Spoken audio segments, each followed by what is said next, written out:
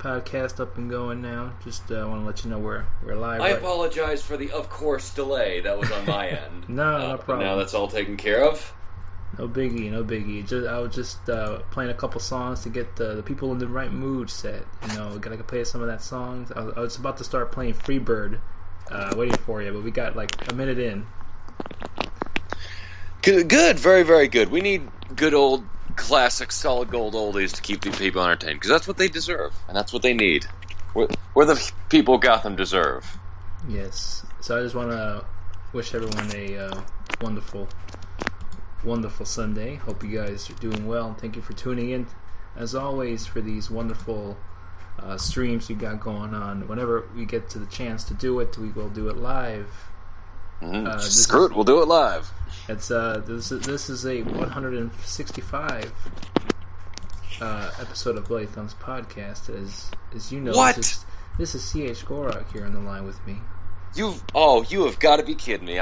It seems just like yesterday. I awkwardly called up to your other podcast and tried to talk about zombies or something. I don't remember. But anyway, this is good because it's just been such a long time, and I've been blessed to be a part of this podcast.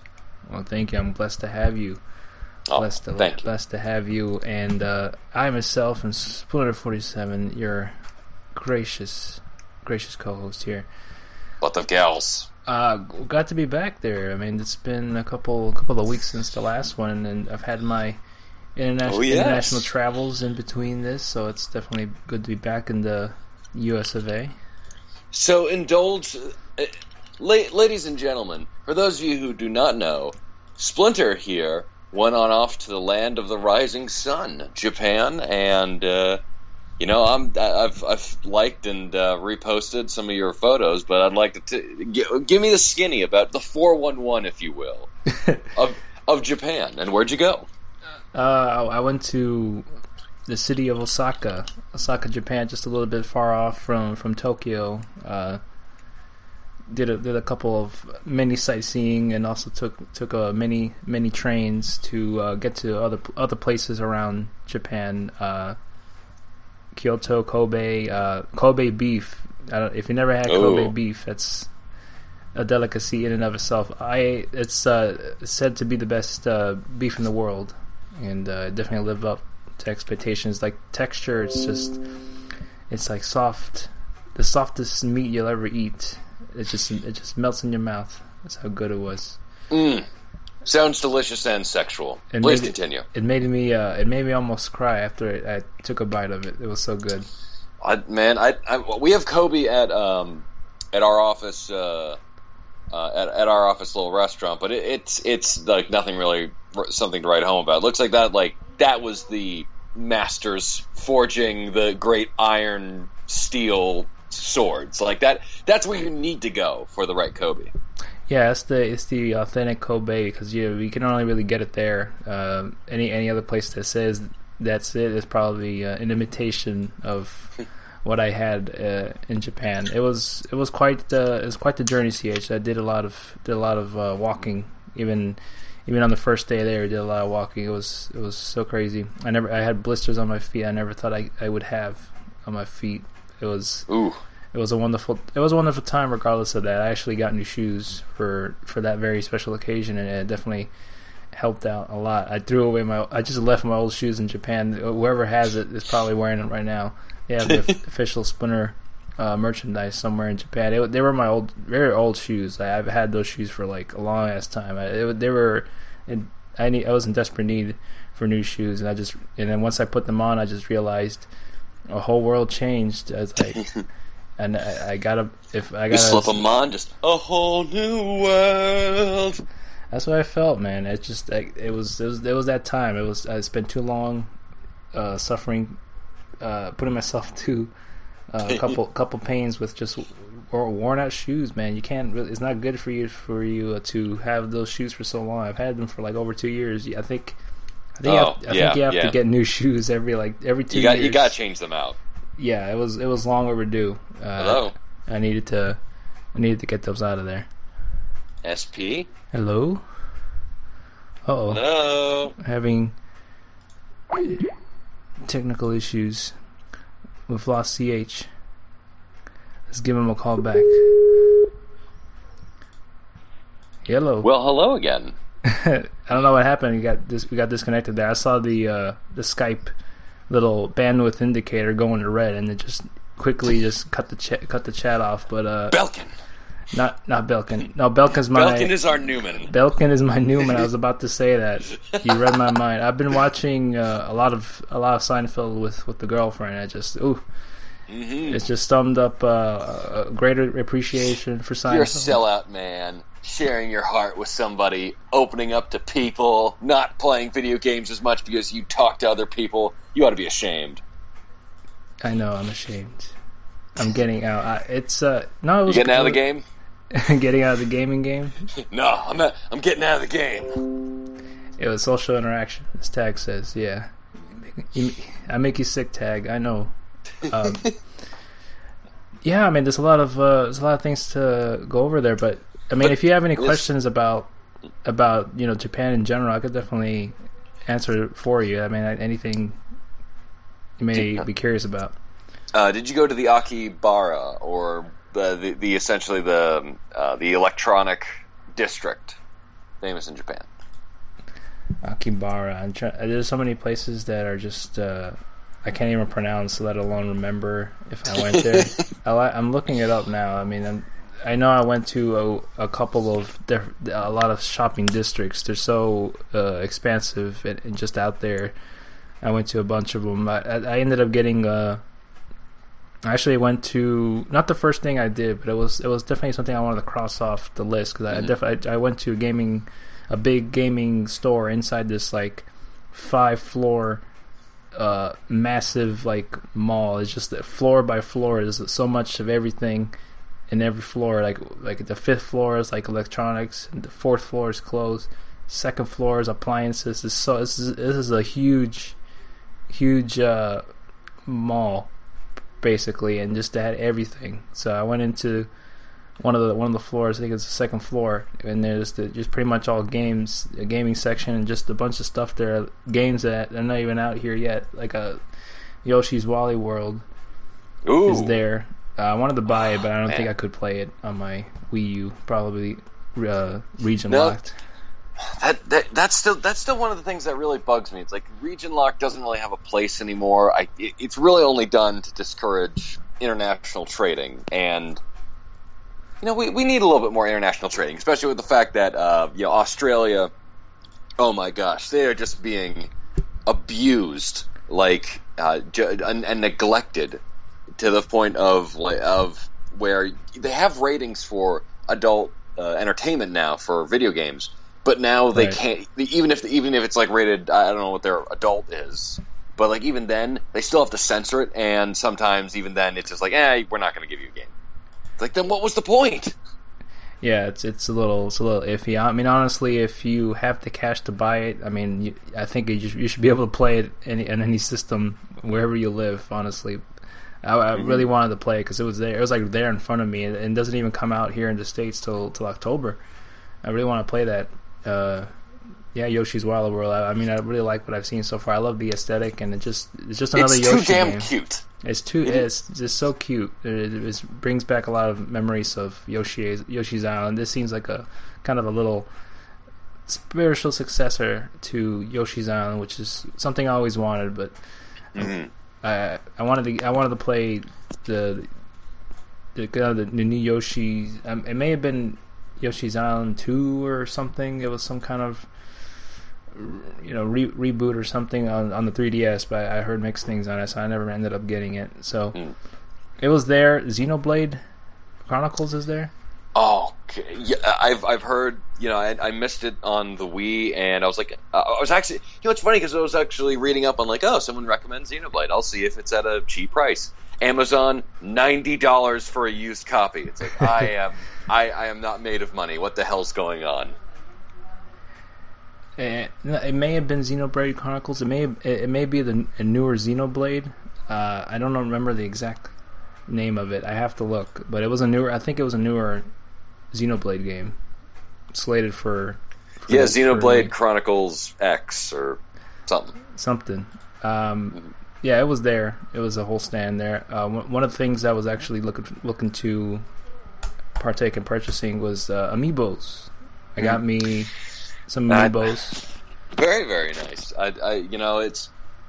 They're nice collectibles. The only problem that apparently people have is like they're really well done, and you just like that's a really cool way to incorporate them into the gameplay. Just like that, they're always out of stock.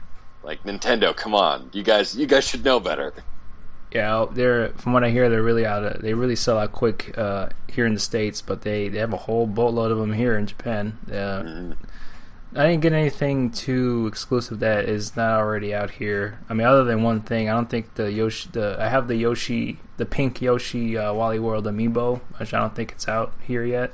But I just got that one because I like Yoshi. I didn't even take it out of the box. I'm just leaving it in the box for itself because I just don't want it to get dusty. Because wherever I just want to admire it.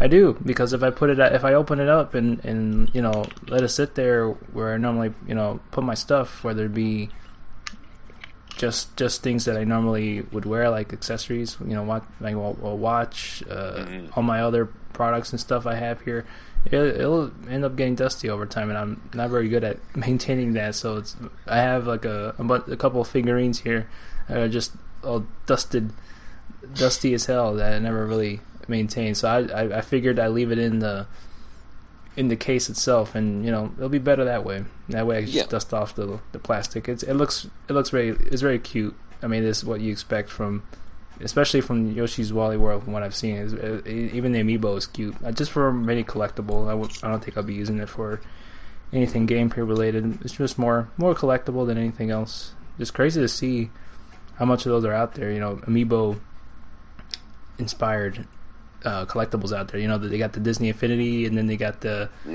whole Spyro thing going on. Oh yeah, that's the same thing. Yeah, Skylanders. That was the same thing that happened. It's funny, just like thinking of Skylanders and like Spyro used to be the big cheese, and now like the franchise just went completely into a different direction. That just reminds me of Rayman for a while, and then they had the Rabbids, and that became like the big.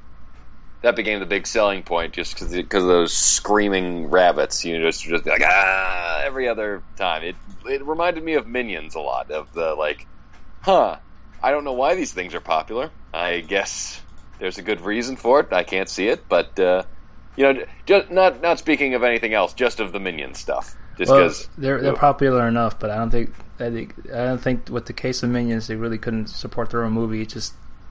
I'm sure it could be done, but.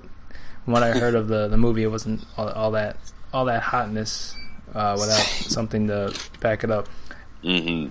That's just me. I always prefer the Penguins Madagascar for myself. Yeah, because like those are people that you want. Those are like the characters that you want to actually know about, because they're they got the heist angle, they got the group dynamic, they're individuals. Like you can't really swap them out for other ones and not mess with the flow of the team. Whereas in Minions, like, they're all the same. Yeah, so... tag give me. At least the Penguins could speak proper English. Very, very true. That's true. And not broken Spanish or whatever the hell the Minions are doing. Spanish and gibberish. But I had a wonderful time in Japan, CH. I mean, it was my first time really going out of the country like this. I was just on very nice. Like on a 10-hour flight from like LA to Tokyo, to Japan. It wasn't necessarily one of the most I was not, for me being kind of tall, I'm like 6'1", and it's not the most pleasant thing to have to sit in for 10 hours on a plane with my long legs hitting the back of the metal part of the seat in front of me. It's not really the most. I assume your legs were kind of sticking out of the side of the aircraft. I felt like I was Kareem Abdul-Jabbar. I mean, I feel his pain. I would have loved to have seen that if you took Kareem's role in Airplane. Like, you see this? I bust my ass every single night to get up. I play video games every single night to get you people some good content. It was I went on Delta, which is pretty nice. I mean, even coming and going from Delta, there's like delays up the ante. I had to change a couple flights. And with me being very, very an organizational man, my girlfriend will tell you, I'm very I like to know. I like to know things before they happen. I like to be. The precognition working. I'm the way that works. If you could, you take one of those people from Minority Report and just like stick them in your bedroom. Just be like, so will I do better with toast or eggs today? You don't need to ask me about that every single morning. No, but I'm going to. Oh hell yeah, that's how I am. I need to know every single little detail.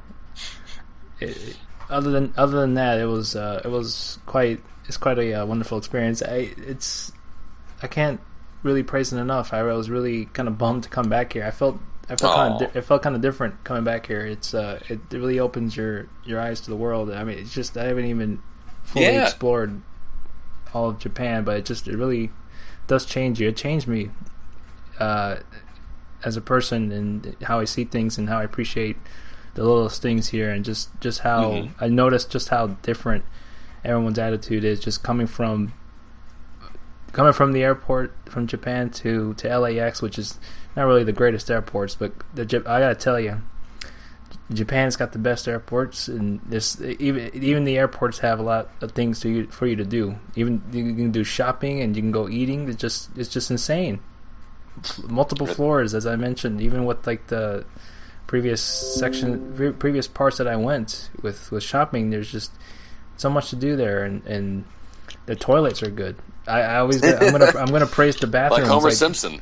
The bathrooms are the greatest thing ever in Japan. Like they really go all out to making sure that you have enough space in there. You got enough leg room, and you got those nice heated toilet seats, and the ones that shoot water up your butt that clean you. It's just fantastic. Okay, they are spoiling you over there. All right, you need to come back to America, and you are. So that's a good start.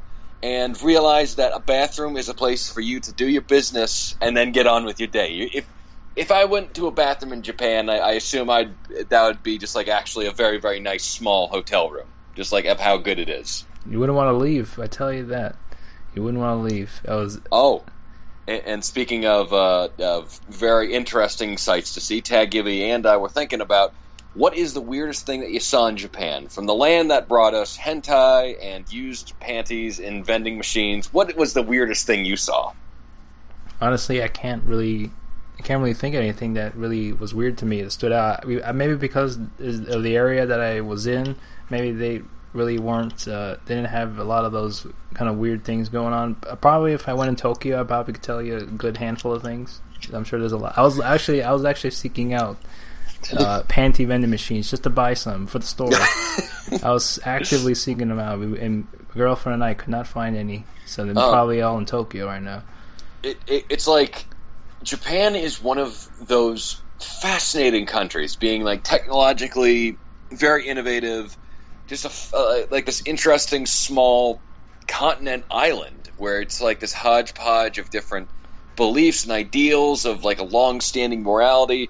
And then on the flip side, their art is just like gonzo crazy. It's either respective quiet pieces or like teenage machine gun boob girl attacking Yakuza toughs. And then it's what was the shoot? Oh, yeah, did you ask about if Bill Murray visited anyone while he was filming there? Bill Murray, well, I know you'll know Bill Murray. I know I was watching Lost in Translation not too long ago, and then it gave me the craving to go try the rotating sushi. So we did a couple of those. I think practically almost every sushi place you go probably will have rotating sushi. So you pretty much just grab anything off the rotating little table there, and then they just pretty much count the plates, and then they charge you according to how many plates you had. I don't know how their system goes, but I'll just kind of go with that. Their sushi was really good. It was pretty basic, like compared to what I've had here in America. Normally they like to like drizzle or sprinkle as much things as you can on the sushi itself. Like eel sauce or things like that here in the States. Not so much in Japan. It's just basic seaweed wrap with the rice, and then the fish on the seafood on top, and that's pretty much it. According whatever you want to kind of add to it, whether you want to put some the traditional soy sauce on the side and dip it in that, or or wasabi. Oh my god, I'm a You wasabi. didn't have wasabi, did you? No, I'm a wasabi connoisseur. This is known between me. I love wasabi. Like I could eat a whole giant spoonful of it and not really be phased. I love it. I love wasabi, but the wasabi in Japan is nothing compared to here. Like it's so strong because it's so fresh over there. I assume there's like holes in people's tongues from where they tried to place the wasabi. I love it. You are a madman, and I appreciate you for that. But I can't handle. I'm very white, so I can't really handle any spiciness. Like a glass of water is probably my maximum amount of spiciness for the day. And just hearing that it's even more intense over in Japan, ooh, I don't begrudge you. I'm not jealous of you eating that wasabi just because it's just like, wow, I'd probably just like burn off every single taste bud I'd have. Oh yeah, to each his own. It's just a matter of how much you can handle. I just love it. Like I can never get enough. Even like here in the States with the wasabi they give you, it's just like it's like a penny size. Like this is not enough for me. I need a big, giant ice cream scoop full of wasabi on my plate, and I'll be happy. The thing is, but like, I don't know if I would consider.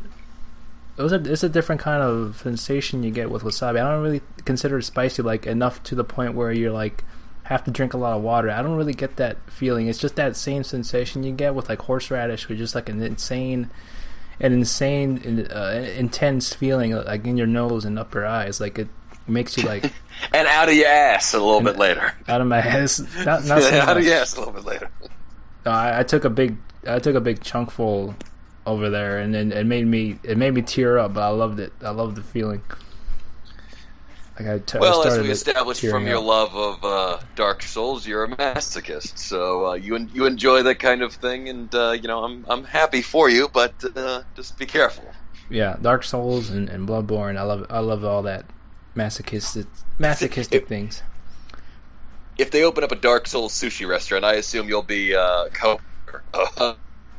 yeah, I'll be going for sure. I'll be investing stock in wasabi. That's what I'll be doing. Other than some foods, I can't really think of anything I saw that was weird. I mean, it's very. I guess because of the time of the season I went to it was that time for it. It was really humid. Like you step outside, you start sweating immediately. You don't even need lotion. You don't even need lotion to survive there. It's just it's kind of humid out there, and it just people who've lived there or been born there for a long time, they adapt to it. And I see them. There's no hint of sweat on them. It's just insane. They've adapted to that weather. They've adapted. One of the cool things they got there because because they really think a lot about the people there in Japan. They're really considerate about just all everyday daily lives, man. There's like vending machines scattered all over the place. It's just drinks upon drinks, any kind of drink you want to get, whether it be iced tea, green tea, coffee, soda, all that stuff, water. It's all kind of scattered about the city. Even places that we went that were kind of like almost felt like they were off the radar because they were in kind of tropical settings where we kind of took a look at these temples. One of the temples we went to was the Osaka Castle, and which was really huge. Mm-hmm. And then these golden temples, like even there, they were like vending machines all over the place. You could just buy some and then just drown yourself in water and start chugging because you can get really dehydrated there for the amount of sweat you're kind of emitting out there because it's so humid. It sounds like they're very considerate people. Like any type of need that you have, it'll be catered to. Yeah. And for me, I know I would just take full advantage of that and be the belligerent jerk of an American that people expect us to be. Just be like, "You're welcome, Japanese people," like with an American flag tied over my neck. It's like, yes, don't worry, no thanks are necessary. Well, there are more people that are more like out there when it comes to like, oh yeah, that person's a foreigner. Like they were way. You might as well just put the red, white, and blue flag on them. They were so out there more than we were. We were just kind of we kind of adapted to the culture for like the few amount of days we were there. I think we were there for about like 10 days. And yeah, people are very, very considerate. I mean, it's one of the safest countries there. I mean, I felt pretty safe there. Like I wasn't even afraid walking out in the middle of the night without getting mugged. It was pretty chill out there, man. Wow. It was really chill. I can't certainly say that about some of the places here in America. Yeah, it's just insane. Like I can't even imagine even wanting to go out and at 2 a.m. in the middle of the night out in the streets, and even here, I don't even want to do that. But there, it was just great. It just felt really free and liberating. It's just being out there.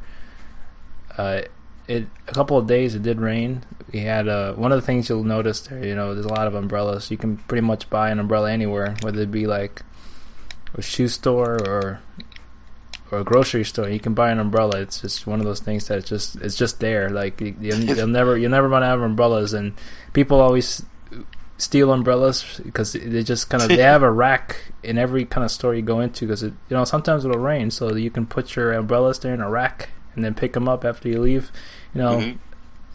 Needless to say, I stole someone's umbrella by accident, and thief. It's kind of this like ecosystem. It's like a circle of life. You always you take one person's umbrella and they take your umbrella. It's just kind of this endless cycle that it's always you're always gonna find an umbrella somewhere. They're always scattered around somewhere. If you need one, you probably find it somewhere walking the streets. And I mean, one of the things I noticed there, they do ride a lot of bicycles. That's one of the things too. They don't chain their bicycles out there. I could pretty much walk up there and take a bike, and probably no one would even notice. Oh my gosh! Well, this sounds like my dream, since I have a hankering for stealing things. Stealing bikes. Stealing bikes. Japanese bikes. There's a huge black market for them. This is why we can't have nice things.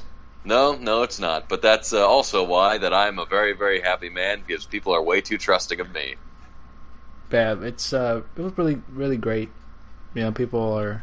Even in the subways, people have a lot of etiquette. It's very quiet there. Everyone kind of keeps to themselves. Very, very considerate and very conservative group of people there. Not, you don't see very too much scantily clad dressed ladies there, and they're all pretty, all right. I'm not going. All pretty conservative. Okay, well, they do have some pretty ladies there, so that's good. Scantily clad, though not in season, so that's a knock against you, Japan. I'm sorry, but let's say let's give them a shot. Let's say they're not very scantily clad, but they are tasteful. I will say. Okay. You can get. I think you can get enough of classy some eye points. candy for you, CH. They are classy. They're classy and just how the way they are. They don't. And that's the way it is. They leave it up to your imagination. Don't you want to imagine rather than just see? Imagine there's no clothing. I wonder if you can. Although, I do want to know.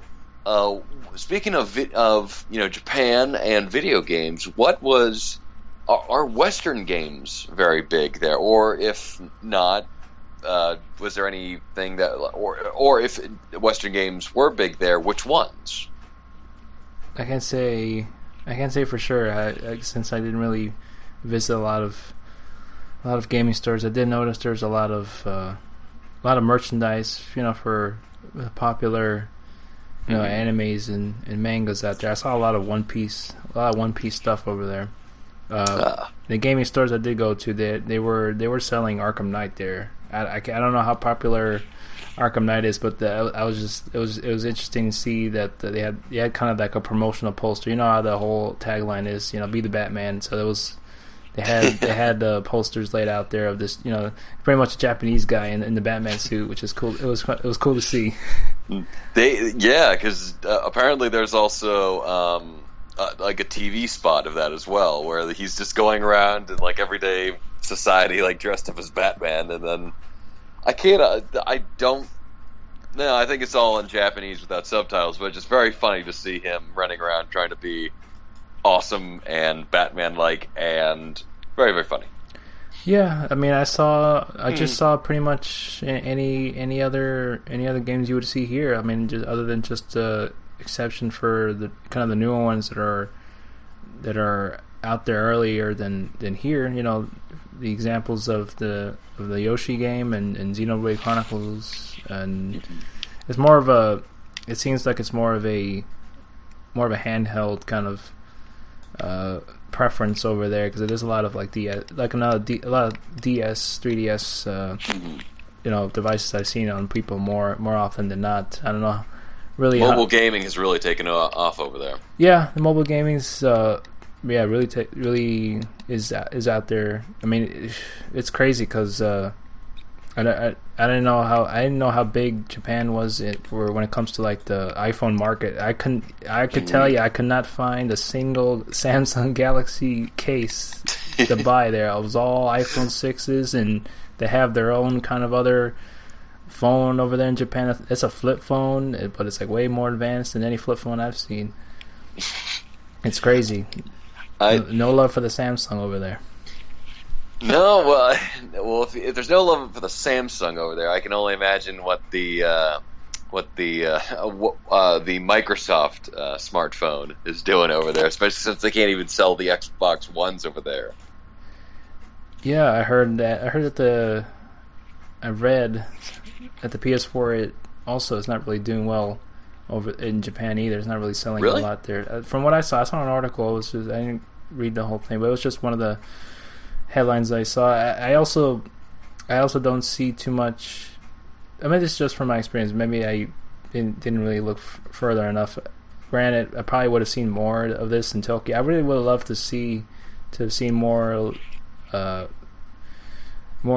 Japanese games than I'm familiar with over there, to get some sweet merch like Bayonetta. I mean, I really would love to get some Bayonetta kind of merch over there, but it really didn't offer it there. I guess it's not really too popular there either. And Metal Gear Solid doesn't seem to be popular over there either. Wait a minute, what? From what I saw, it doesn't seem like it. So so like One Piece and like those, and I assume Naruto and all those other animes, like is that their version of like Michael Bay Transformers here, where it's just like, oh come on, there's like really good stuff out there, but nobody's paying attention to it, like with this stuff making money. Well, that's just from what I've seen. I can't say exactly what the preference of entertainment it is over there. I've just seen so many kind of variety of things. It is kind of strange to see that that's not the case with kind of the popularity of games we kind of know here. I'm sure it seems to me, this is just me speculating, it seems more that I think Metal Gear Solid is more popular here than it is in Japan. I would say it's kind of taken off more here from what I've kind of my own pre assumptions here. I have no facts to back this up, but that's just from what I've seen. Hey, we're Americans. We don't need facts. Yeah, I think if I would have gone in Tokyo, maybe I would have seen more of that. That'll probably be another trip for the future. I like to go to Tokyo for sure. See what they got to offer there and what kind of things are over there. Well, I gotta say that it's probably even the best-selling game over there still probably doesn't crack the top 10 of sales of video games over here in the United States. Yeah, I want to do more research into what the kind of what the culture is in terms of gaming, whether it be more of the mobile market or maybe kind of see. I'm curious to see, even if there is the small, even if there is a certain amount of people that do game on console, I'm curious to see like what the kind of what kind of took off there, whether it be a Western game. I'm curious to know if a Western game took off in any way, shape, or form over there, and what kind of games that are centralized from that country that took off there. I'm curious. That's what I'm going to look into that furthermore to see. Red Dead Redemption was one of them. Oh yeah, Red Dead. I can see Hello? I could see that. Don't you die on me, damn it. Hello. Oh. I'm going to lose CH again. Well, the American series has a lot of Western themes and story elements, so I guess that makes sense. That is true, Tag. I would assume that's probably the case. Let's see if we can get CH on. Let me look up popular games. Yo. Hello. Hey, howdy. That was odd. But anyway, just from the last thing I really read about video gaming in Japan and like the biggest Western game over there, it's strange because it's like Red Dead Redemption, which is like okay, that makes sense because it's like it's the mythologized action hero of another country. Like I don't know, it'd be like James Bond for people who are outside of England, or the Samurai for people outside of Japan, and then the other one's Gears of War, which is very, very interesting because like not a lot of people were interested in military shooters, but then Gears of War is like this third-person cover-based shooter, and it's got this just seeping with artistic anger. Really, like if you took the phrase "screw you" and made that into a video game, that would be Gears of War. Yeah, I'm just looking at an article on Otaku. This is just from the sales numbers from from December 2013 to June 29, 2014. From just some of the top games in Japan for 2014. Practically, it's just a couple. The number one is Yokai Watch for the 3D, for the 3DS. Number 2 is Dragon Quest Monsters 2 for the 3DS, and then I see Kirby Triple Deluxe for the 3DS. So it seems more geared, from what I see here. These seems more, pretty much geared towards the 3DS. And number 4 is Mario Kart 8 for the Wii U. Wow. 5 is Pokemon X and Y for 3DS. So it seems more 3DS focused than that. And surprising to see that Knack is on here for number 8 for PS4. The what? Remember Knack? That launch game? Is that the one with like the marionette dolls or? Something like that. It was one of those launch games for the PS4 that everybody forgot, which is usually the case for most launch games, with exception of a few. Number 10 of Dark Souls 2 for the PS3. Some of these are not even really relatively new games. Well, Dark Souls came out. Dark Souls 2 came out 2014, so yeah. Ground Zeroes for PS3, 248,000. I don't know if that's units, probably. Or so it seems dollars. If it was dollars, that'd be worrisome. Yeah, seems more geared towards handheld gaming, pretty much. It's pretty much from the little bit of research I'm seeing here. A list of let's take a look now at the Bloodborne was the most downloaded game in Japan last year, so I'm seeing that. Oh, nice. At least they got taste. Japan's top-selling games of 2014. Knack is the number 1 PS4 title. That says a lot right there. Like, if that game is number 1 PS4 title in Japan, they're not really... Was there like a big sale that day? I don't know, man. It's so crazy. But from what I'm seeing here in the top 100 in 2014, a lot of it seems to go towards 3DS and a couple of Nintendo console products. Not a whole lot of other games we were kind of familiar with, whether it be on the consoles or handheld. So it seems mainly geared towards 3DS, and it makes sense to see a couple of Pokemon games in here, and Pokemon's really big over there. I went to the Pokemon Center there. That's actually one of the things I went to. Oh, please tell me there was a Hot Nurse Joy there. I did not see a Hot Nurse Joy, but there was a lot of Pokemon. That's my fetish. A lot of Pokemon plushies there. Pikachu chefs. Oh man, that is cool. What is the what did they actually sell there? Is it just like a restaurant, or is it just like a themed I don't know, like a themed a clothing store or what have you? It's pretty much just a big, kind of a big store for all things Pokemon. A bunch of Pokemon merch. Anything you can think of is going to be Pokemon themed. Pokemon plushies, Pokemon little accessories for the 3DS. A lot of snacks, cookies and candy of Pokemon, all sorts of thing Pokemon. Choose your preference of Pokemon merch, and you'll find it there. That's pretty much what all it is. But it was a lot of fun to check it out. It was really cool. I didn't really buy a whole lot of things. I bought a lot of food and a lot of snacks there for sure. and the new shoes. Bit expensive. That's practically it, and a camera, which I took a lot of pictures with. So that was a nice steal for me to buy electronics over there too. But yeah, I will conduct further research to see kind of what the hot games are over there in Japan. It seems more geared towards 3DS, so that seems like what's going on over there. Mm-hmm.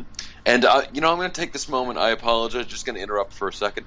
Sure. For those of you who followed my Twitter posting, who are here in the chat room, I offered $30 to whoever would answer this little next question here, little trivia. So the first person to respond to it correctly on Twitter will receive $30, and I'll contact you later. So the question is, who was the first? Speaking of Pokemon, who was the first Pokemon created by Game Freak? Not the first Pokemon in the Pokedex, the first Pokemon designed and created. Ooh. We'll leave that up to the folks listening now. You can answer it. Do it quick.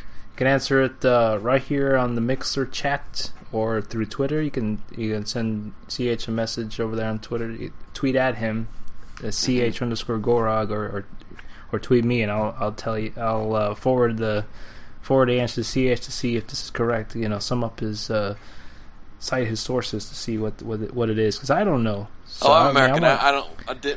Splinter, we went over this. I don't need sources. I'm an American. I want some of that $30. Manifest Destiny. That's my source from God. I may answer this question myself. Well, the first person who answers it correctly on Twitter, I will be more than happy to confirm it, and I will talk with you about it as soon as I see it.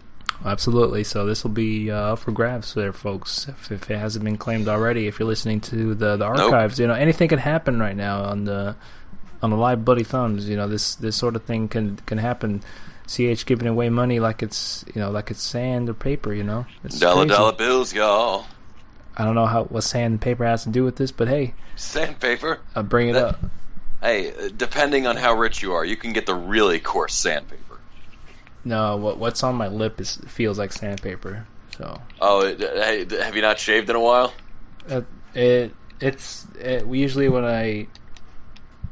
Usually I just don't shave. I'm not the kind of person that shaves every day because I don't really grow a lot of hair. I really wish I could grow a mustache. That'd be cool, like a pirate mustache. But all it amounts to is just little peach fuzz that feel tickly when I rub it against something. So that's all it amounts to. It feels like sandpaper when I rub my fingers. I assume most of the people who demand that you shave so that you're not so ticklish is probably 90% your girlfriend. Who's like, listen, baby, I love you, but I can't stand your whiskers tickling me when we cuddle. Exactly.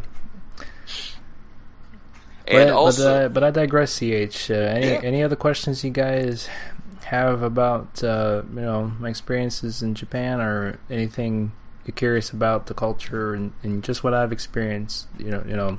I could talk about it all day. This is just what I've talked about. It's just kind of some of the highlights that personally I'm thinking about right now that I like the most: the bathrooms, the food, and a lot of shopping. So that's kind of my main three things. And sightseeing before.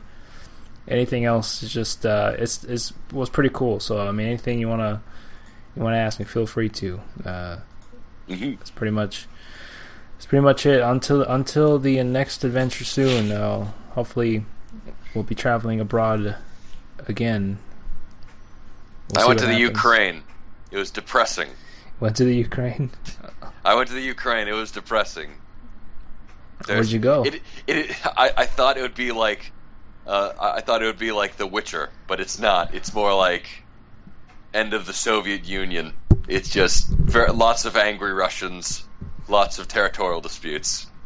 There is no happiness. Should have gone to Scotland Yard. I should have gone to Scotland Yard. Speaking of Scotland Yard, I was watching Austin Powers, International Man of Mystery, the other week with my cousin, and classic, yeah. And just one of my favorite lines ever, just the Irish assassin, because he's just like every time he kills someone, he puts like a magic charm on his bracelet. It's like, aye, that always after me lucky charms. Why does everyone always laugh when I say that? They are after me lucky charms. Yeah, that movie and the second one were definitely. Mike Myers is on top, on top of his game back in the day. After that Love Guru, you haven't heard from him since. So the only thing like he did outside of that was, Inglourious Bastards, right? And then that's probably about it. Yeah. Oh, and the Shrek movies.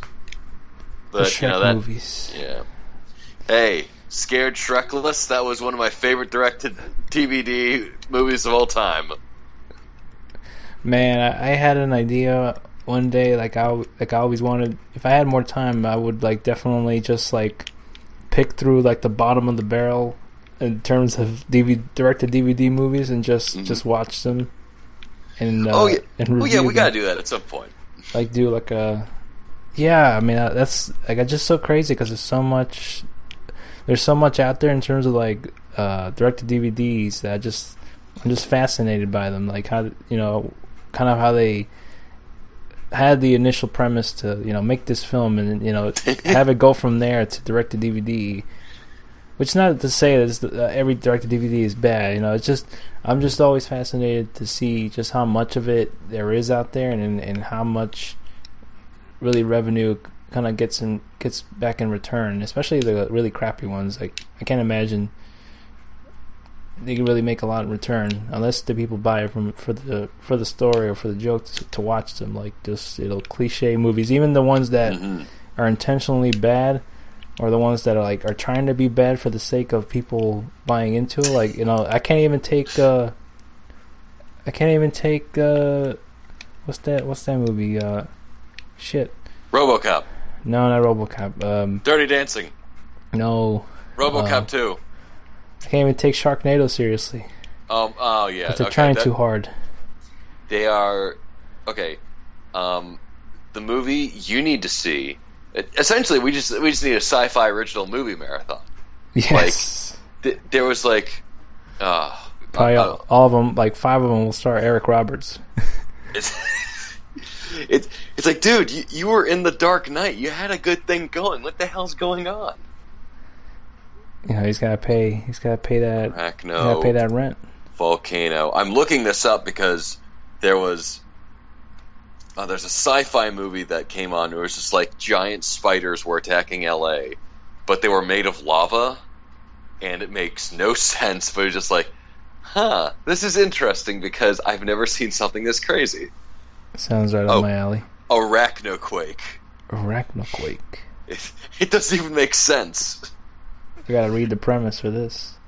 Oh, and then I did do a live streaming. A live tweet session of a sci-fi movie. It was essentially just a giant Soviet Union robot versus a giant shark, and it was wonderful. Because they had a military. I'm trying to remember what the name of that. I'm just gonna go look through it. But essentially, I keep saying essentially. I'm really angry at myself for doing that. I'll try not to do that as much. Arachnoquake. It's there is shoot. Oh, Mega Shark versus Colossus, but Colossus is with a K. That's how you know how Russian it is. I thought it was the makers. I thought it was NetherRealm making this movie. It is wonderful. because the robot looks like the Attack on Titans meets Pacific Rim, but it just looks terrible. Like somebody slapped on some silly putty to a transformer and called that a day, and they lured out. Okay, no joke. One of the plot points is luring the giant Colossus out to the ocean with a giant American flag to get it angry enough to follow it into the ocean to destroy the American flag. I'm seeing this all-star cast, including Edward Furlong is in here. You have no concept of how good these... it is obvious this was like shot in a weekend, because there is like the military... whenever they cut back to like the military commanders, they only have like one frame of a shot on them. Just like, listen, we don't have the time to shoot you from multiple angles. One medium shot will do. And the best part is that movie, the military commander, he's cross-eyed, but they never bring that up. So it's just the most hilarious thing to see him like try to have like a really serious conversation. Like, we're protecting America. It's like, listen, dude, you're either looking at me or you're looking at the snack machine. Which one is it? Yeah, practically that's all you need to know about this movie, because the synopsis on Rotten Tomatoes is like the shortest thing I've ever seen. An earthquake triggers a giant spider attack on the city of New Orleans. That's all you need to know. I'm sold. It's even the poster looks. Even the poster looks bad. Oh my gosh! This is like the worst Microsoft Paint job ever. I think Microsoft Paint could pull off a movie poster than this.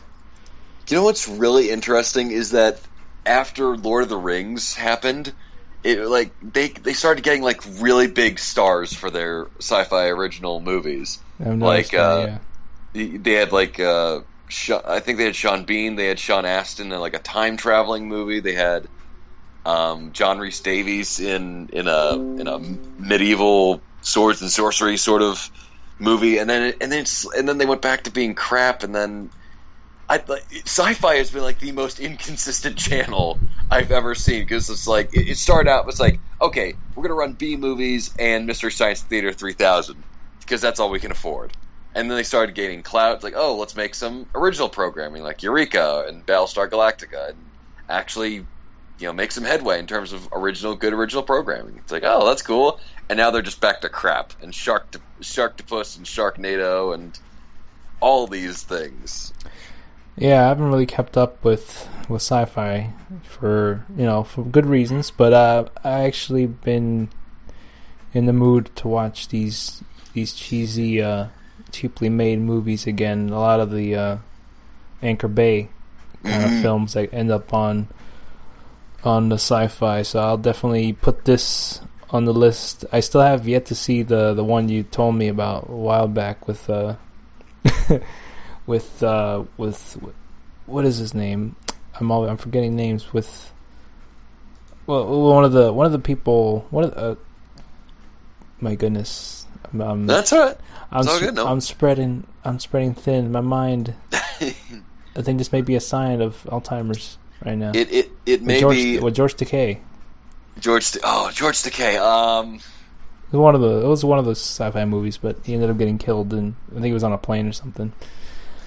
I don't know about that, but I know for a fact you need to watch AI Assault, because it is the best comedy I have ever seen. I've seen parts years. of it. Yeah. Oh, it is just like so badly done. It's beautiful.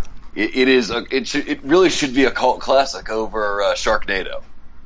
Transmorphers is a... Oh, Transmorphers! Yeah. George Takei. And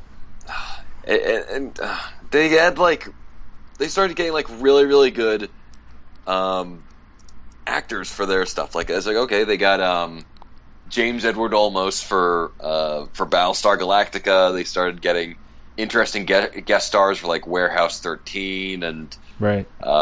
Continuum, I think, was another one that they picked up, and then it's just like, that's what they love to do. But how they keep the lights on are with these really crappy movies. Mm-hmm. I'm surprised we haven't seen more or these movies with Steven Seagal starring them. I mean, I'd watch them. No, okay, Steven Seagal does action films, B-movie action films, not B-movie sci-fi films. He needs to. I think I think it's one of those things where I like to see Steven Seagal experiment, and branch out. We've seen a lot of the greats. Arnold's branched out to do some sci-fi movies. The 6th Day, Terminator. Well, that's kind of his bread and butter. He started out with Terminator, but 6th Day, all those other movies, Total Recall, Running Man, Maggie. Honestly, Predator. Arnold's the most diverse actor. His palette of movies is Jingle impeccable. All the Way. Jingle All the Way. A kid's family film, family friendly film that taught us the lesson of not to be oversaturated with materialistic during Christmas. So all that matters is that you go out of your way and do the best you can. Be with family. Be your family. Love your. Take care of yourself. Take care of others. That's the Jerry Springer outro monologue here. So, what have we learned here today? We learned that predators cannot win against Schwarzenegger. It's that cover yourself in mud and you'll win against all predators. I'm still waiting for Steven Seagal's JCVD return to form. Where he plays the washed up version of himself who knows. He's a ponytail salesman. You're going out of business, Steve. The only real movie Steven Seagal's branched off and doing was he was like a vampire movie. That's the only one I've seen that was on Sci-Fi. Oh yeah, and I'm sorry. Tag Gibby was right. It was Lavalantula. Lavalantula.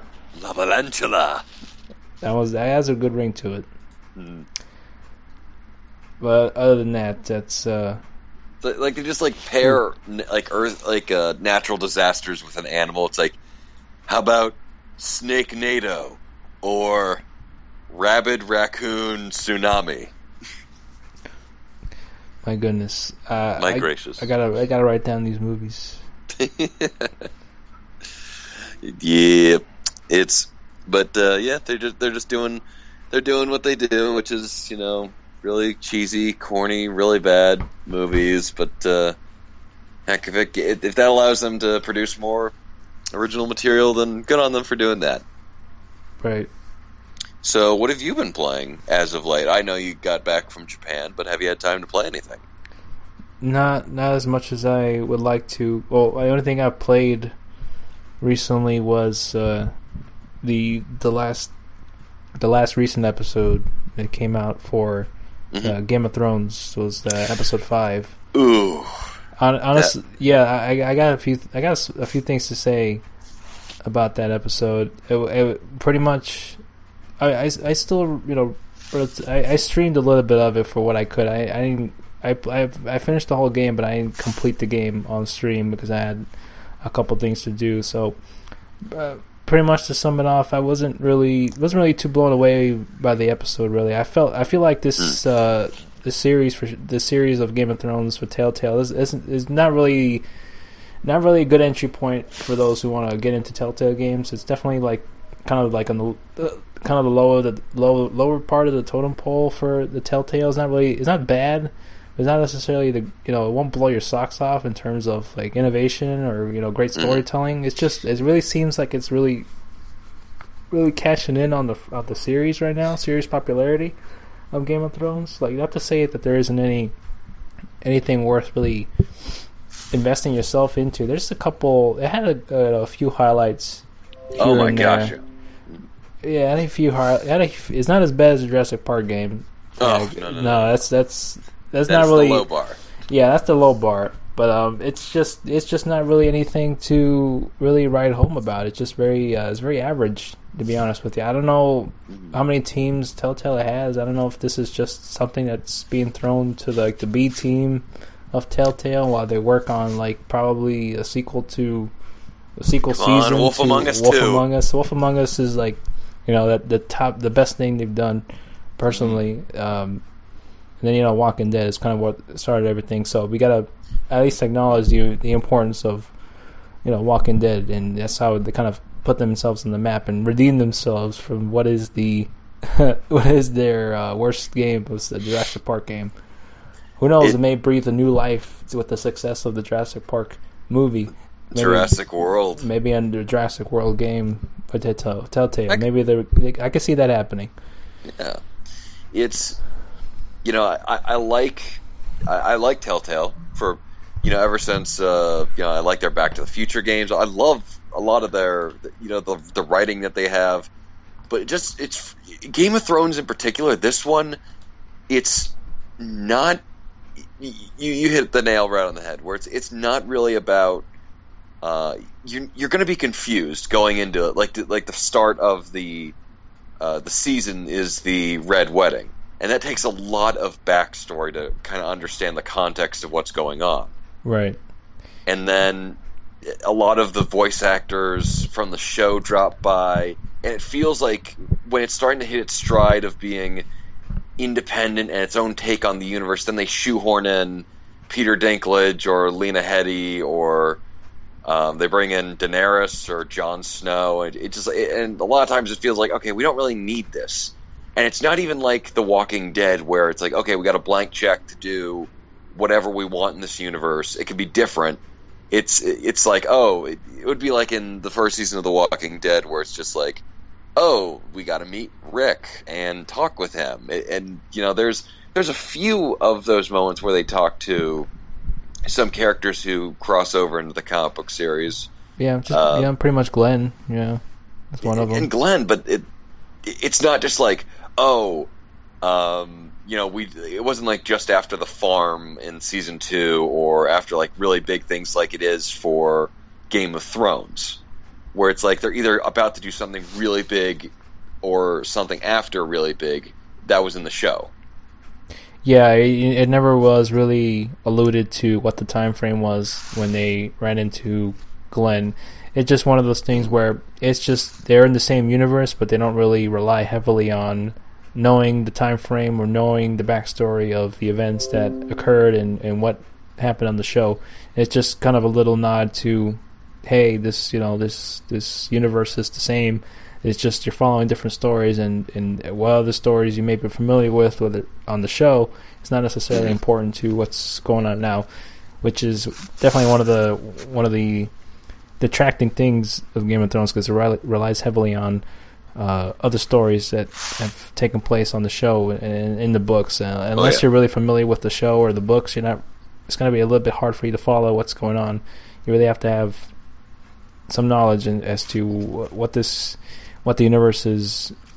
The universe has been established already, and the characters surrounding it, because you're not really going to have too much of a strong effect on what occurs and what they're kind of going about of. I definitely expected a lot higher things on the series for sure. It has had its up and downs. Mainly just it's just mainly been in the middle. It hasn't really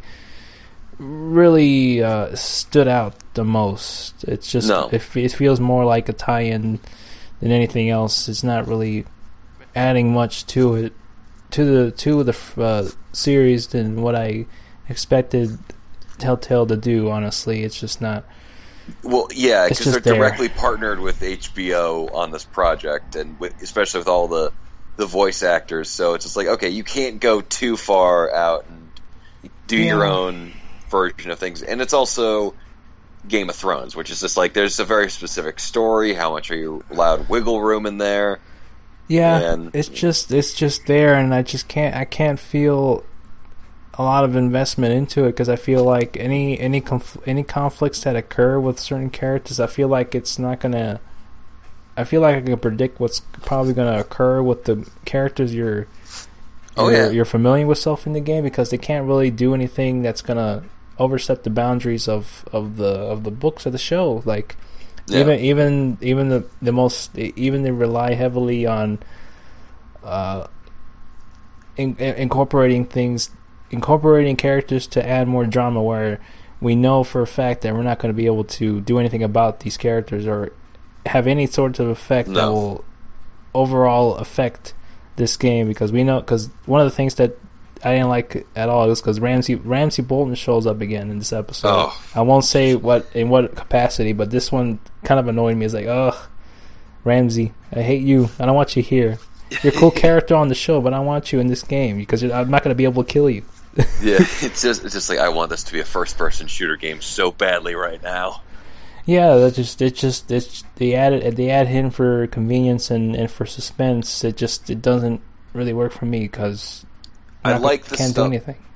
Yeah, and I like the stuff with House Forrester, like the Boltons. Oh yeah, I like their conflict. They're but good, just like everything stuff. else is like when they try to attach stuff that like you need to know a lot of stuff about the characters and the context. Like Tyrion, why is Tyrion being arrested for killing the nephew? What happened with the nephew? Why is Daenerys so determined to free Meereen? And a lot of these details, which kind of get brushed under the rug for sake of brevity, just to keep the story going. But it's like a lot of this context that you really need, and that I didn't feel that way with The Wolf Among Us, where it's just like you know who these characters are, but you're not bogged down in context you don't know. Right. I just feel that that the universe of Game of Thrones itself does require a lot of knowledge and context of knowing this information in the world to really get the full effect. It's not really the best way it's not really a good entry point for newcomers of the series. That's for sure. I feel like it can't. I feel like I'm kind of 50-50 on it. It's like a standalone Game of Thrones game can work in the universe. You also have to acknowledge like what's going on, because there's a lot of big things going on, because it's a lot of families a lot of families involved, and a lot of political aspects take place that ultimately does affect the whole universe in and of itself. So it has to be brought up in some way. But I just feel like it's very difficult to make a standalone Game of Thrones game that doesn't have to rely heavily on what's going on in the grand scheme of things. I feel like it can be done, but it's also, I feel like they're relying too much on that as well, which is kind of it's just not bad for me, because I know already what's going on, but it can be really it can be really not the best for newcomers, that's for sure. It's really really heavily boggled down by relying on what's going on in the grand scheme of things of the show and books. Like it doesn't stand out on its own. And I like a lot of the little side stories that go on, especially the House Forrester storyline. I like that a lot. And how Ash has been sent away, and he's got to find an army, and that stuff is good. Like, but just incorporating characters like Daenerys is just, I feel like it's really, they didn't need Daenerys. They didn't need her in there, and it also is making me hate her even more, because she's kind of become annoying to me. Well, I think that I will say this. I do. It's strange because I don't like the inclusion of the characters, but I do like the writing of. I think this is one of the strongest bits of writing in the Game of Thrones medium, just because they really balance the darkness and the levity without going either way. It's overall a very dark and epic story and very bloody, but kind of like The Walking Dead, where it doesn't go too far, like I feel like the show does with Game of Thrones, where they really need to justify the TVMA rating. Like, okay, I don't know if I told you this, but Arya is selling oysters, clams, and cockles by the bay, and right. she's going, oh, oysters, clams, and cockles. And then randomly, this guy comes up to her. He's like, "How much for your little clam, girl?" And then walks away. It's like, what the hell was that about? Like, that has no bearing on the rest of the show. Right. And then, I do like that they're giving. They make the characters more obviously not obviously, but they make them flawed in a more noticeable way. Like with Jon Snow, he's very dedicated, but this makes him very inactive at times, even though he should act in the game. And with Daenerys, it's like she has all these good principles, but when, it's funny, just like as soon as they talk about the dragons, she gets like really prideful and boastful, like, how dare you hurt them, and she's, she kind of loses her cool. It's like, oh, okay, that's a very interesting character weakness she has there. But and just seeing all that, it still doesn't make up for the fact that a lot of these characters really don't deserve to be there, and are just kind of in there to, it feels like a box art, a little sticker like featuring the all-star cast of Game of Thrones TV series. I will, however, say I would love to see, they can't do too much with the overall narrative of Game of Thrones and where it's going. I want to see the alternate universe Game of Thrones, where Sean Bean decides he has enough of it after the first season, and then just decides to go to war with his family and conquer the entire Westeros. That would be cool. I mean, I'd definitely like to see that. Anything that could stand alone on its own that probably involves, other interesting characters of Game of Thrones would be cool to see. I just feel like they don't give enough credence to the newer characters that we haven't seen on other mediums, enough credit to kind of to support the story in game on its own. Like, I feel like what they have so far, I like the characters. They could definitely do a lot more with them. I like to see them more, for sure. It's just a lot of these inclusions of other characters just seems to boggle down the story a bit more for me. I don't even know where they're gonna go with this last episode. We're already on episode 5, and I feel like we're kind of going nowhere, really. I feel like this battle of the White Hills and the forest just seemed like it's gonna be dragging on for probably another season. Yeah, unless something drastic happens, and a lot it's happens. Game of Thrones, so probably everyone's going to be dead. I don't know what they're going to do with the next episode, especially how this recent one ended. Which I'll give credit. It wasn't too bad how the scenario they set up on this one. I don't know, I didn't mind it. Like it was one of those cases where I ended up choosing, making a choice that will probably have more of a greater effect in terms of story, rather than choosing a character that I like preferably to live. So I kind of went that route too. I think I know what you're talking about. Yeah, I think this will make for a better story arc to go this route instead of this other route, because honestly, I probably preferred this character more than the other. So I think I know who you're talking about, and it's just like thinking of like it's not really okay. I kind of like this character, but I really like this character, but determining on like, okay, what responsibilities do they have, and what would happen. I don't want to spoil too much of it, but anyway, a very, very interesting choice. And the last thing I'll say about it's very telling that this is based on that this is more centered around the TV show and trying to involve that audience into getting this game, because it's called Game of Thrones and not A Song of Fire and Ice. That's true.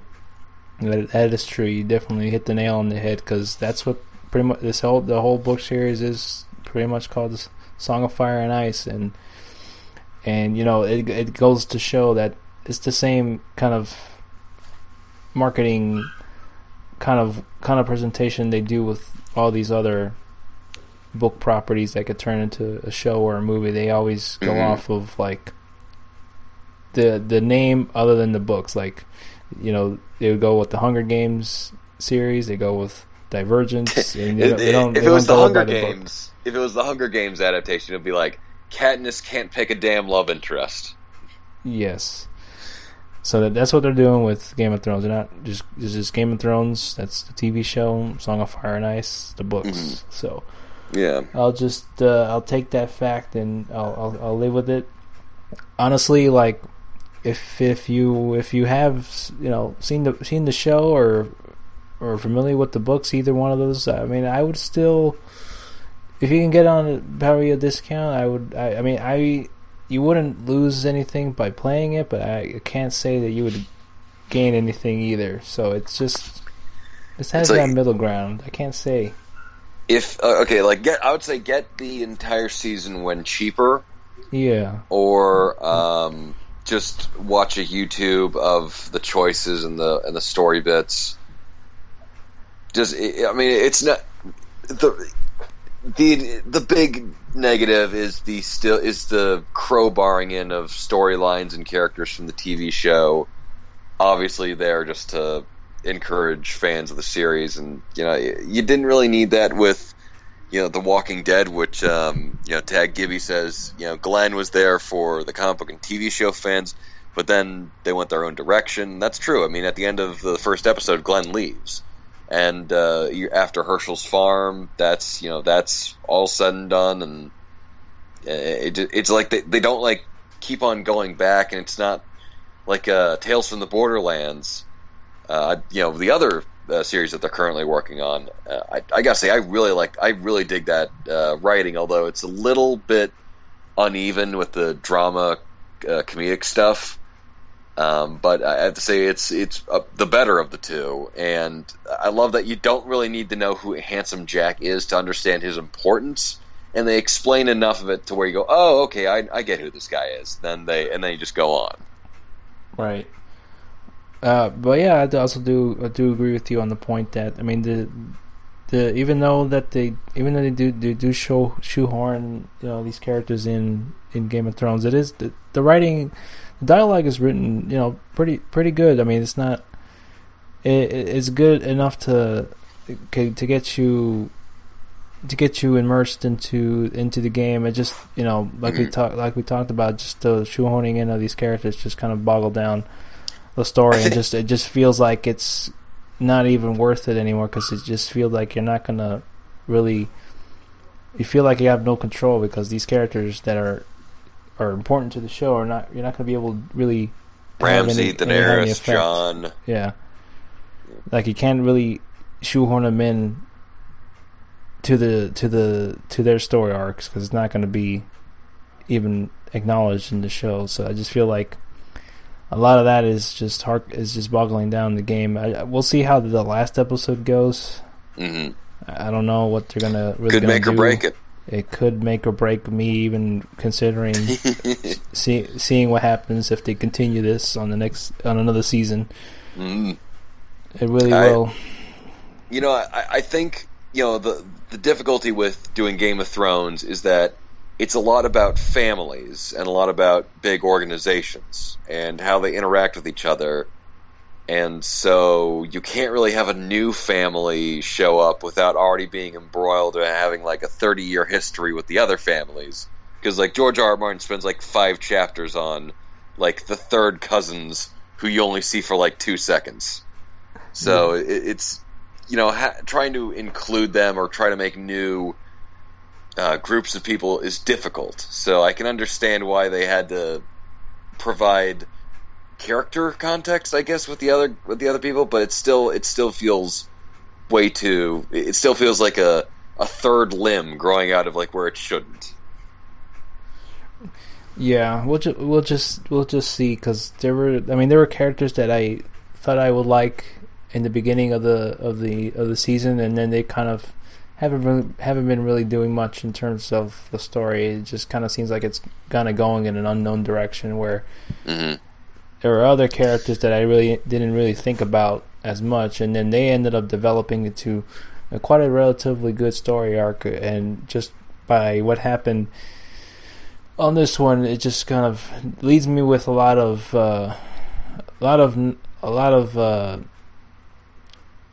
unknowing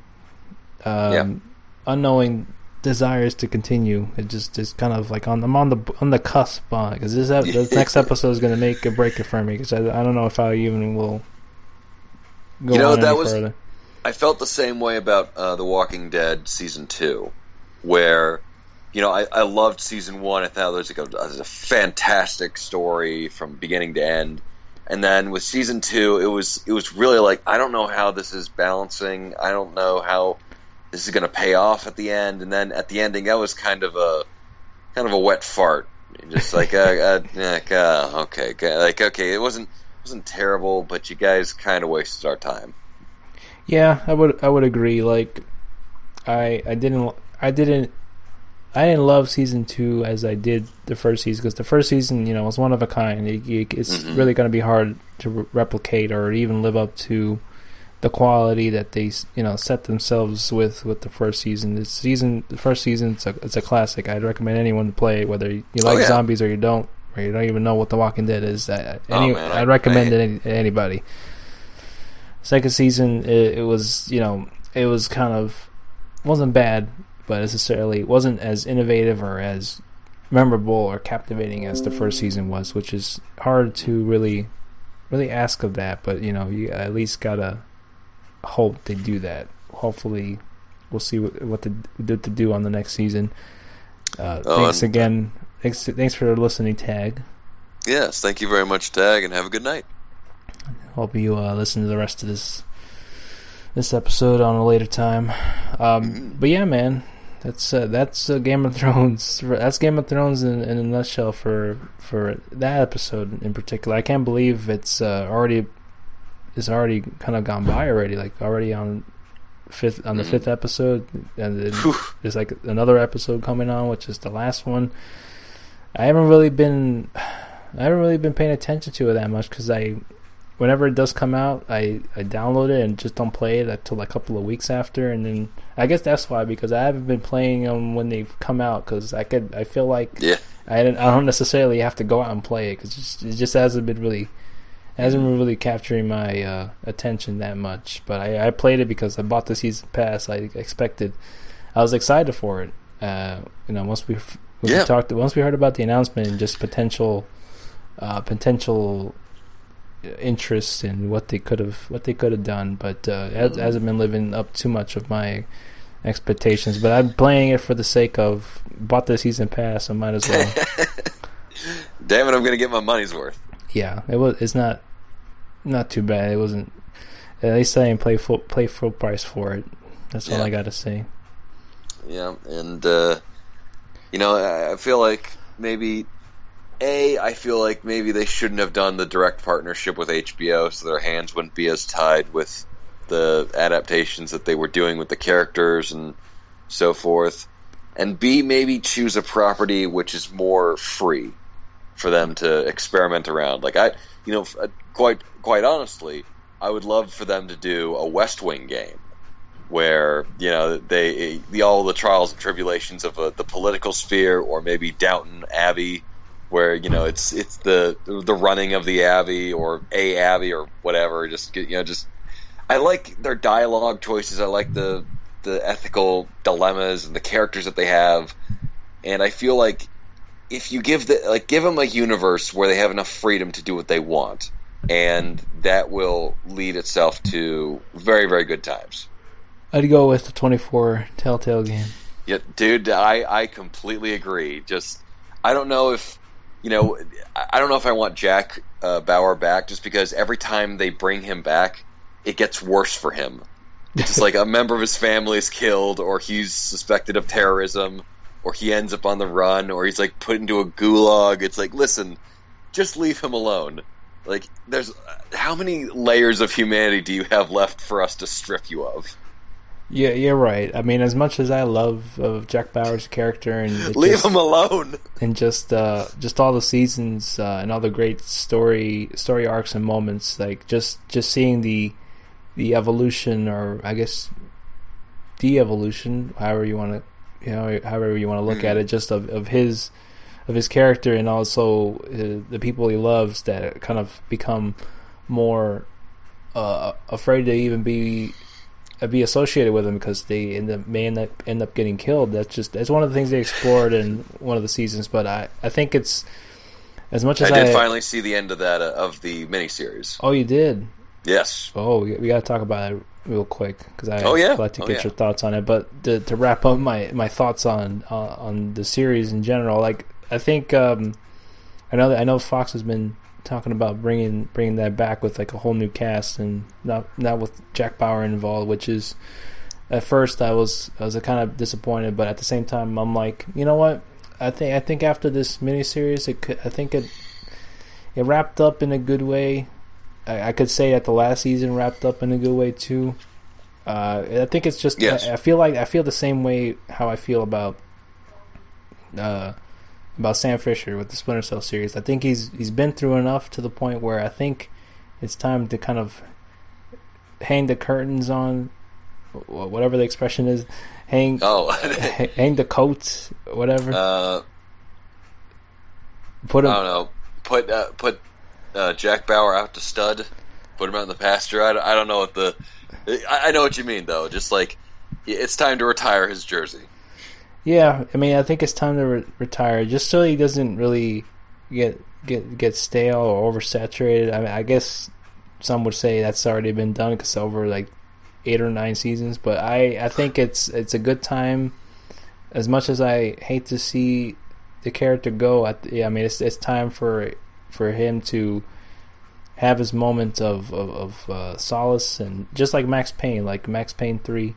Mm-hmm. Had that moment too where it just, Max could finally relax and hopefully not get caught up in another cartel situation where he has to shoot his way through a bunch of endless hordes of cartel members. So I feel the same way about Splinter Cell. Like he should definitely hang it up there and follow a new character. I think it was a great run. Sam Fisher and Jack Bauer was a great run. As much as I love those characters, it would definitely be time for a new generation, or some kind of role that involves them in a more Jack Bauer Jr. Advisory role, like we've talked about. With Sam Fisher, him being like the Lambert for a new Splinter Cell. That would work. But instead, they made him 20 years younger. And if I would, I would still have a problem with that if I didn't love Blacklist so much. That's true.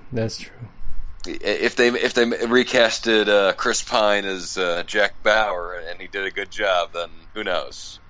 But I feel like for right now, if they want their story to kind of be, I don't know, a more eternal, constantly shifting story of ideas and of this particular of CTU and everything, well then they should probably switch out Jack Bauer and the problem with having Jack Bauer back is that you already know he's probably not going to die because he's like the fan favorite. So has always been the discussion for like almost every season. Like it almost loses that kind of suspense on like how he's going to be able to cope with all the odds stacked against him, because we know he'll probably overcome it and not end up getting killed. There was a few times where they kind of got you, where he may end up dying. I mean, season 4 is one of the prime examples where he faked his own death. But regardless, like it could. I like the idea of either Sam Fisher or Jack Bauer taking on a more of a mentor advisory role, much like Sam Fisher could take the role of a kind of a Lambert kind of character, and also can make way for like a new generation who may play Splinter Cell, and then they will recognize Sam Fisher as the advisory or mentor kind of role, and they would look at him as so, and then we'll look at it as him as through the journey which he arrived at to this point. So we kind of like, it kind of gives an incentive for new players to play the old Splinter Cell games to kind of get an idea what he was like as a Splinter Cell. But that's too much continuity to delve into a series that will Ubisoft makes them money, so they'll stick with making them 20 years younger. gotta get them Ubisoft dollars. But I'll give them credit. They do a good job. Yes, they did. And if that's how they're able to get away with it. And how about we talk about 24 and Live Another Day? Yeah, well, I'll just want to get your quick thoughts on it. I know I've been kind of nagging you on watching the rest of that series. I really enjoyed that little miniseries. I have it on Blu-ray. I haven't rewatched it because I'm terrible at wanting to rewatch shows, because I'm always kind of looking forward and looking ahead as to what I'll watch next. Probably after this discussion, I'll probably put it on my top priority to rewatch that miniseries again. But what did you think of that overall miniseries there? I haven't seen 24 in a couple of years, so this was I was a little bit rusty. I was trying to get everyone's relationships down pat for the first episode. They do a very, very good job of introducing the conflicts, introducing what's going on, the subplots, the major plots. I love always dealing with morality and terrorism and ethics and democracy and to what lengths people go to protect the country. And it's interesting because Jack Bauer is not this. He's not like Captain America in The Winter Soldier, where he's just like, no, people's morality should be trusted above other things. Where it's, Jack Bauer would be like, "You're a goddamn idiot!" Like people, like we're doing this to protect people, you stupid Boy Scout.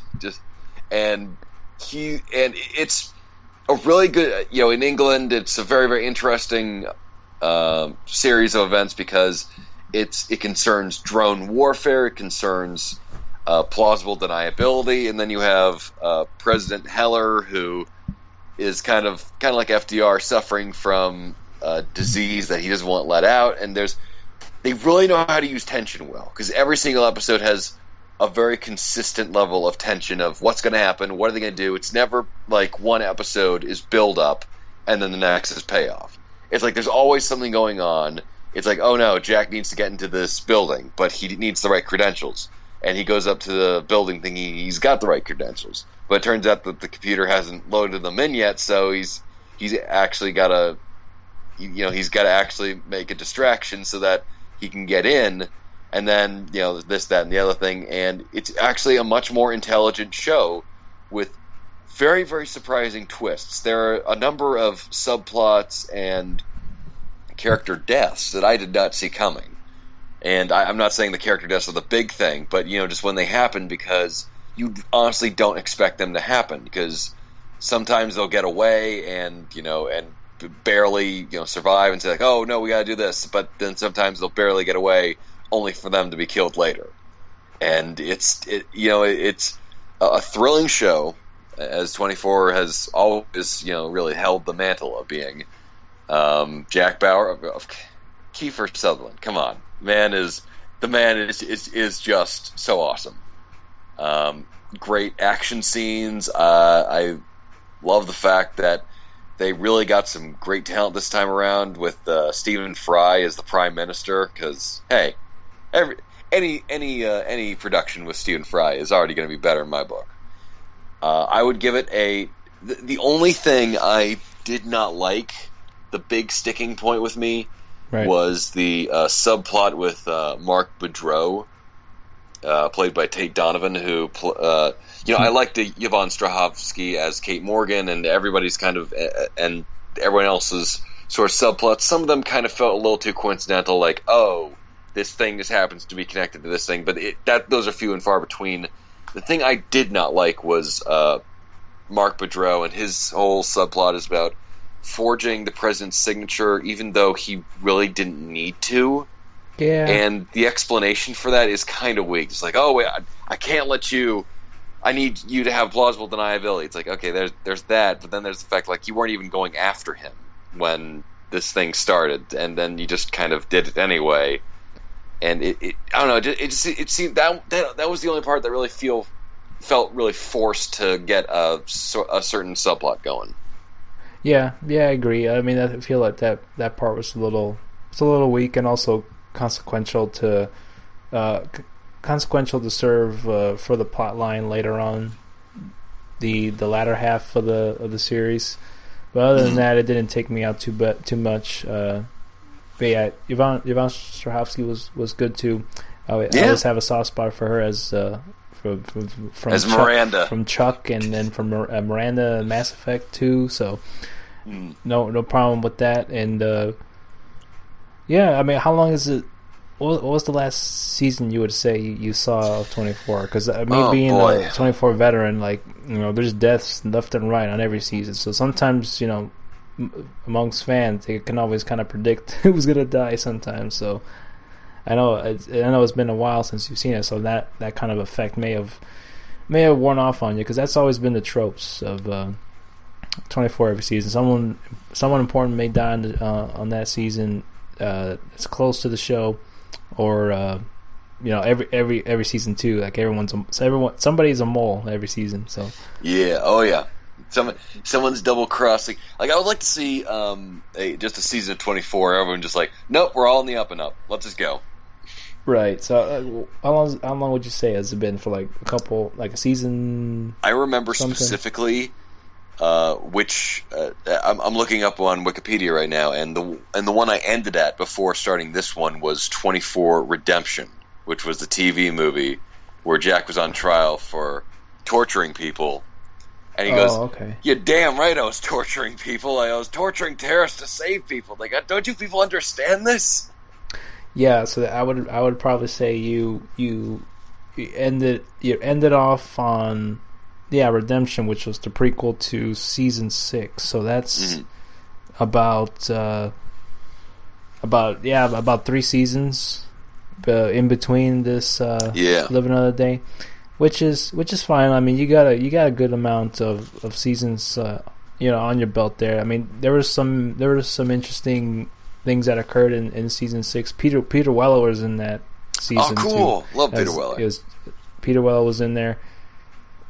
No, it was who else? There was another actor.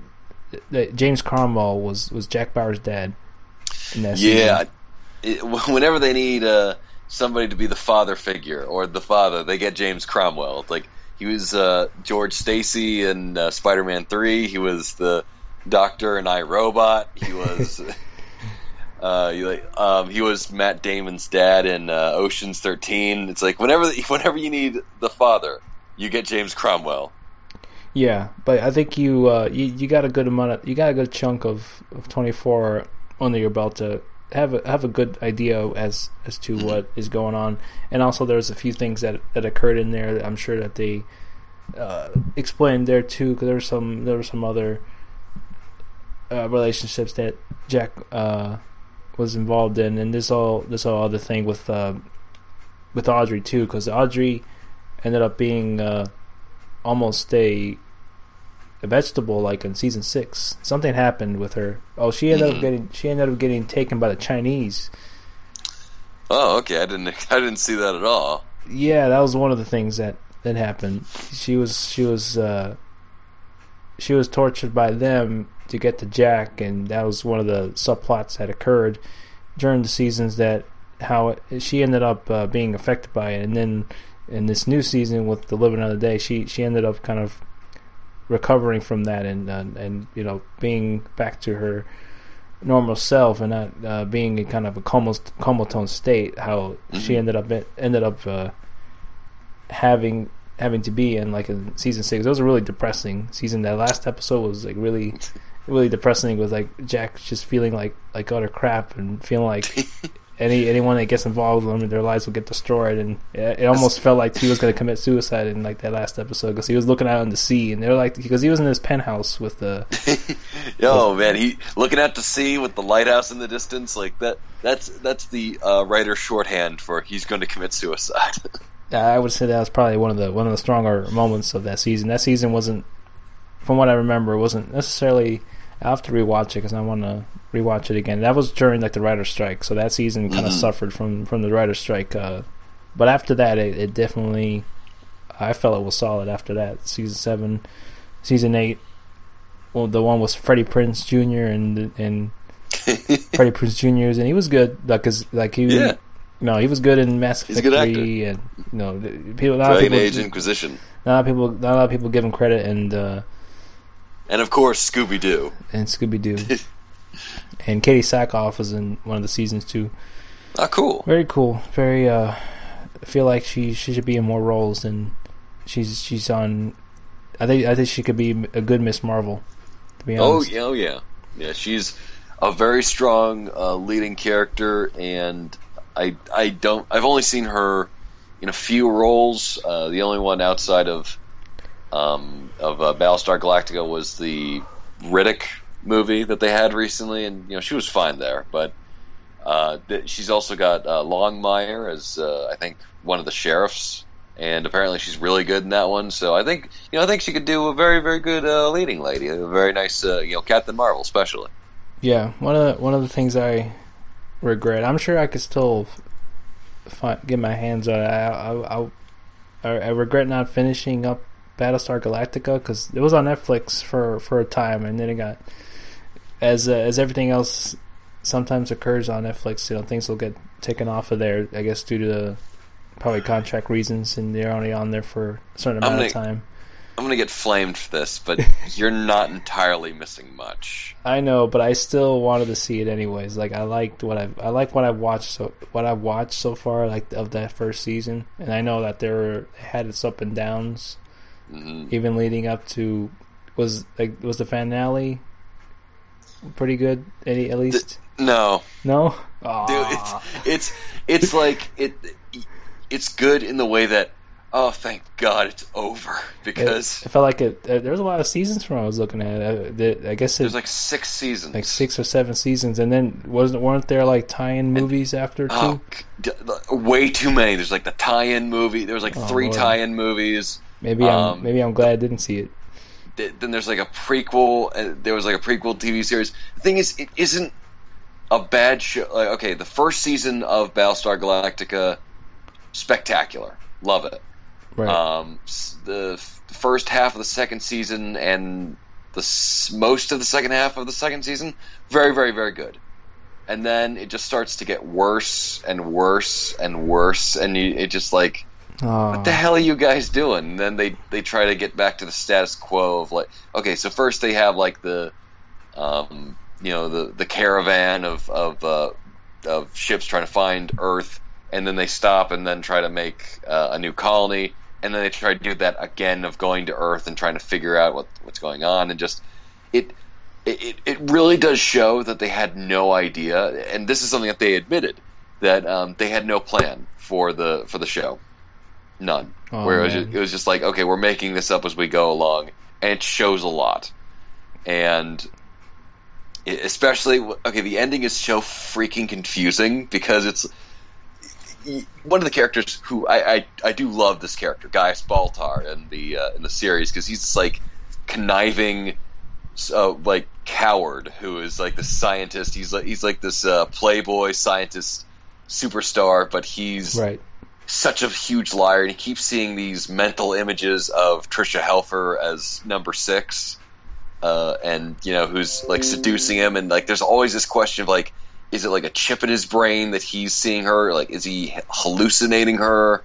Is she actually an angel who he can see? And it just like they don't ever decide, and then at the end it literally at the end of the show you go, wait, that makes absolutely no sense. Because like they're trying to make it seem deep and intellectual, and at the very end you're just like, holy crap, you guys had no idea what you were doing. Well, from what you told me, it seems like they didn't know either, so yeah. Oh, that's a shame, man. It's like there's these small moments of brilliance inside this. Like the overall stuff is just not good, but like the shorter stuff, first season, fantastic. Watch that first season, and then I loved it. I mean, the episode like 32. Oh my god, yeah, that was an amazing episode. It's like every single second of that is like brilliant, brilliant, brilliant. And then it just like and then like the longer the show goes on, the more it's very important to have a plan. And then it's a fine TV show, it's quality, but it's just missing that connective tissue between it all, and a lot of it is coincidental storylines for the sake of we have this cast of actors who we need to constantly use, so let's not drift out of using them. 33 actually, not 32. 33. Yeah, I think it seems like it was one of those cases where like the show really captured a lot of people that first season, and then like you said, like it had its moments, like not a lot of moments, but it had its like very low points, especially, and it seemed like a lot of people were really rooting for the show to kind of get good, so they kind of stuck with it. So I can kind of see myself wanted for it to be good, wanted for it to get better. Like even after that first season, like it had a lot of potential, like, and maybe not getting everything they wanted, but I think it's for the sake of. I think if I watched them now, I maybe wouldn't stick with it after the first season, but like I could definitely. It's fine now that you can binge watch it. For sure, it was harder when you were going week to week. Just like, I don't know if I can invest in this anymore. Right. I feel like if I would have watched this on a weekly basis, I probably would have stuck with it because hey, I'm already finished. I'm already on the second season. I'll probably have to ride this out and see what happens, and see where it kind of gets to and how it evolves or devolves. Like there's a strange fascination that I could definitely see why people maybe would have stuck with it for that long to see. Hopefully, if it improved or even had an idea what the hell it wanted to be. It's even weirder because okay, the miniseries and the first season are great, especially since they paint the Cylons in this very mysterious coloring of like why in the world do they do this, where are they from, like what's their reasoning for this, what is the religion that they have, and then it's just like, oh okay, how about this, we make them as least interesting as possible from then on out. It's and then it's just like, oh no, it's just because they like this. Oh, well, what about this? No, it's just this. Oh, and it just like they're not terrible reasons, but it's just like the least. You're reading a biography, like, oh, my dentist is like this really cool guy. He's got a great personality. Like I'd like to know where he's from. And so he just like tells you he's from Wisconsin and he grew up in a small town and he didn't really like. He was just just like a story, like it's enough story to be like satiating, but not enough to be ever to really want to revisit that. It's like, oh, okay, well then I guess that's the case. Right. Yep. So anyway, Battlestar Galactica, mid interest level and suggestion that you go check it out. I definitely recommend that you go check out Downton Abbey. I didn't think I'd love it, man. That is absolutely my jam now. Oh, definitely. It is. Ooh, it is a good one. Definitely put it down on the list among many things I have to see. Mm-hmm. It was a nice discussion there. Well, to top it off, I'm glad you enjoyed the 24 miniseries. Oh yes, trust me, the pleasure was all on this side, and I absolutely agree with you that Telltale would make one hell of a game out of that, especially with the ethical decisions and characters who live and who die, and very, very interesting. Yeah, I mean their formula of storytelling and the choices you always make would definitely work for that series for sure. Yeah, not to mention that it would I think it would definitely bode well for them to do something like that, more kind of action oriented, more fast paced and more suspenseful. Like they're really good at doing the suspense, so it definitely will work with them. And anything to get a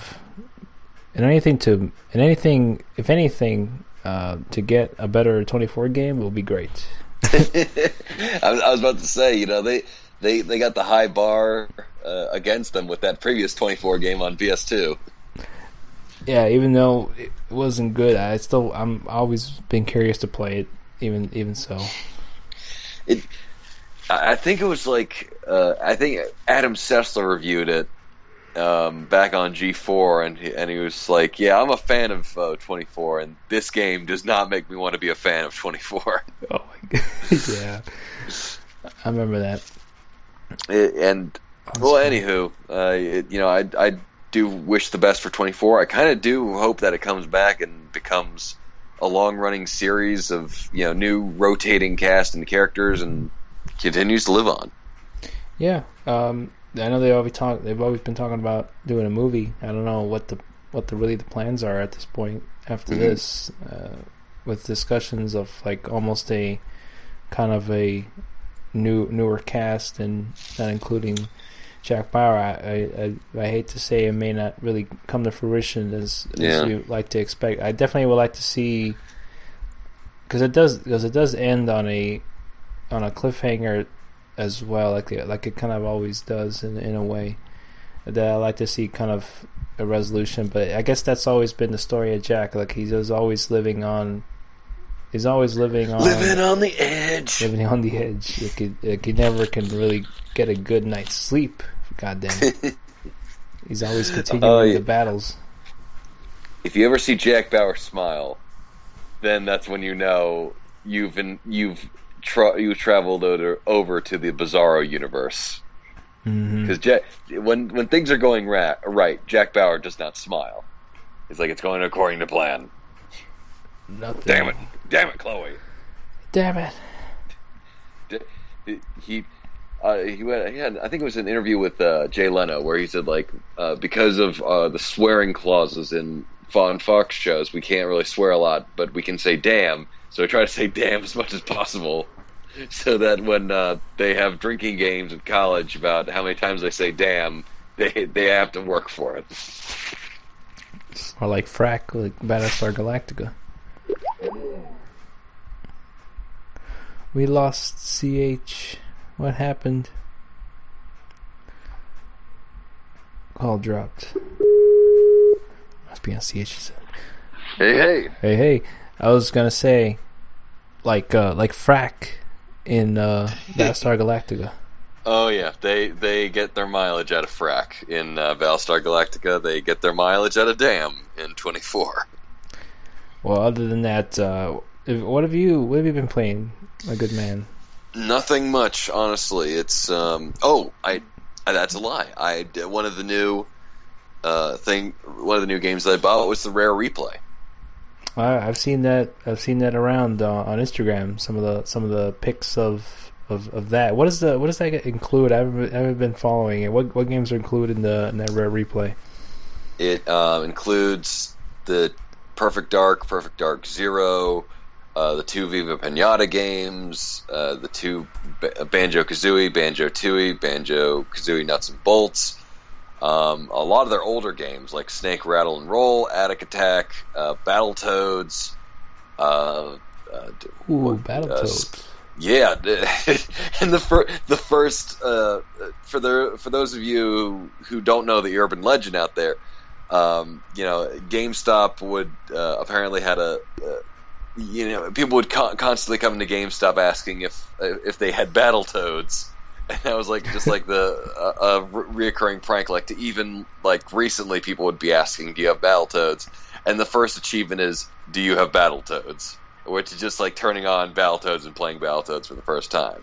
And it is a really fun game, but a lot of these older games are fairly difficult, and especially with such limited lives. So what they did is that they incorporated unlimited lives and the ability to go back. They have a little rewind button where you can go back for like about 10 seconds. And one of the things I absolutely freaking love is you have a filter that makes it look like an old cathode ray tube television set to make it look like what the game looked like back on an old cathode ray tube. And so it's like, oh my, that's so cool. And then you have the option for borders that were designed for the game, with nice art, like for Jet Force Gemini. Oh, and by the way, Jet Force Gemini, never played that one before. But it's got updated controls now, so it's a lot easier to actually maneuver and work with. And just RC Car Explosion, or I can't remember what it was, but the original Killer Instinct Gold, I think, is the game. There's essentially 30 games for $30, and it's one hell of a savings. And I gotta say, the presentation, fantastic. It's this kind of cabaret of features and games and these cool little bits of music, and it's very lovingly done. And I gotta say, the opening cinematic for this entire game deserves some kind of award for the song, for the creativity. It reminded me a lot of Animaniacs, that intro to Animaniacs where they introduce all the different elements and all the different game. For Animaniacs, they introduced kind of the world, they introduced the characters. That's kind of what they do with Rare, especially with trying to get everybody introduced. And one of my favorite parts is the voice actor for the Great Mighty Pooh manages to come back for his own little solo moment. So it's a very, very good collection. And boy, I just gotta say, this is nice classics. I'm kind of sad that because of licensing issues, GoldenEye and the Donkey Kong Country games can't get on there. But it is what it is. It's licensing. So, yeah, but it's still a good collection as is. I would have clamored a lot for Donkey Kong or Donkey Kong 64. That would have been something. Is anyone really clamoring for Perfect Dark Zero in this collection? Nobody's clamoring for Perfect Dark Zero. Where there was just everybody who worked on that game just had nothing but bad things to say. Like, yeah, they told us to do it. Yeah, we didn't really want to do it. And I never played Viva Pinata when it first came out, and I was like, oh, it's Rare doing that game. It's actually a really fun game. It's like Harvest Moon, but more direct, where you're trying to get the right animals, and it's surprisingly dark because it's like the premise of the game is you are raising pinata animals on this island to eventually one day be sent off to a children's birthday party to where they can be fulfill their one act of creation and be split open so the candy inside of them can be devoured by children. And there's an ecosystem of animals eating other animals. They have a colloquial, they can't say the animals are mating for an E-rated game, so they say the animals are dancing and having a fun time. But there's like some very suggestive dialogue in there about like the animals mating, and just it's such a very cleverly dark and game. Not dark as in like morbid, but dark, a little bit like little sneaky, little cheeky buggers that they have in there, some cheeky lines, and they've done a great job with this collection. That's really cool. It reminds me of another game that came out a while back that gave you the option to really fully customize the presentation of the game, especially with like adding the CRT scan lines. Like you probably feel more at home if you're playing those games by putting those scan lines rather than just playing it on HD TV. It's like, this doesn't feel right. This doesn't feel like how I played it. If I have to squint, if I don't have to squint to play your game, you're not doing it right. It's not the absolute version of this game from back in like '96. That's really cool. I mean, that's really really impressive collection of games that they put together. For what's the price range on that? As $30. $30, not bad. Yeah. I feel like they could have priced it more, but Microsoft has really learned. Mm-hmm. I feel like they really stepped out of the gate with some problems where it's first the always online DRM thing, and then you have to have Kinect on there, and now they're starting to really win people over with just the games, and they realize like, okay, we can't just kind of stick to our laurels. We have to improve and make it like the must-have type of system. Right. And with Rare Replay, they've done one outstanding job. That's really good. Like really doing good by the people who love these games and not really overpricing these older games. They could have charged $60 for this. They could have, but I'm glad to hear that they didn't, because they definitely, any other company probably would have, EA probably would have charged you $60 plus a season pass for some of these things. Season pass, day one DLC, and just playing throughout the entirety of it, of all the Rare games, it's just so obvious that these guys loved to experiment, loved to try different things, weren't afraid of going into different genres and different types of story. They would go for like kind of serious sci-fi adventure with Perfect Dark, and then silly cartoon fun third-person game with Banjo-Kazooie. and then have kind of like the dark again. I'm sorry, dark. I must have just watched Man of Steel because I keep saying dark over and over again as a criticism. Yeah, and then they have the kind of M-rated raunchy humor that is that's Conker's Bad Fur Day, and constantly changing it up and just consistently doing different things. Right. Or like fighting games, first-person shooter, third for platformers, arcade beat-em-ups. And no one did it like Rare. No one has ever done it as who is it? Platinum. They make a lot of different variations of great action games, but they're still action games. They haven't tried to go and do first person shooter or the like. And it's very hard for experimentation to succeed. And I gotta applaud Rare for that, playing over these games.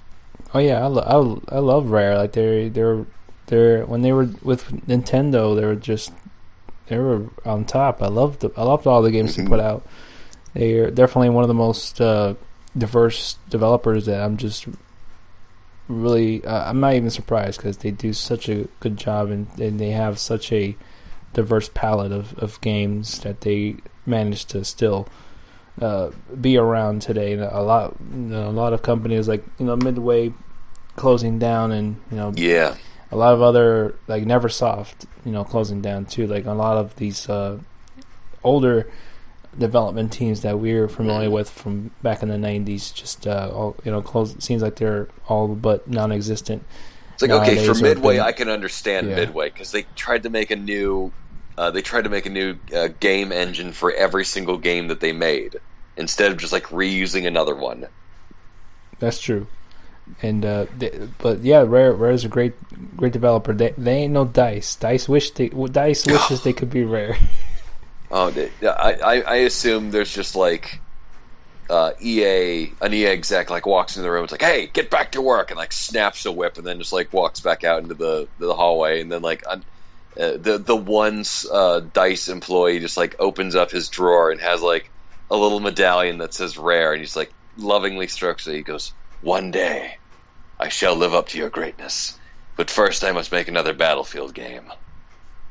Who knows? They may prefer working for Konami than making another Battlefield game. Whoa! EA at least pays. At least pays its employees, and doesn't like they switched them out for janitorial staff when Konami employees like spoke up against the company or did interviews of like Konami breaking down. Like there was some seedy shit going on over at Konami. It's this disturbingly crazy what's going on over there. I gotta investigate further because I have a Konami building here in Vegas that I drive by every day. I gotta get up to the Konami headquarters and see what the hell's going on over here. It's like, we don't know what you're talking about. We only make slot machines here. Get out of here. Pachink. I know you got more than pachinkas going on here. Oh yeah, that's probably what they're probably what they're doing here. That's all that is. These and since I'm in Vegas, they probably got a bunch of these slot machines in that building. You drive by every day. No lie, I drive by. There's a Konami building, not like 5 minutes away from my house. Mm-hmm. Yeah, I always shake my fist like, damn you, Konami, make a good Castlevania game again. They did. It's Bloodstained.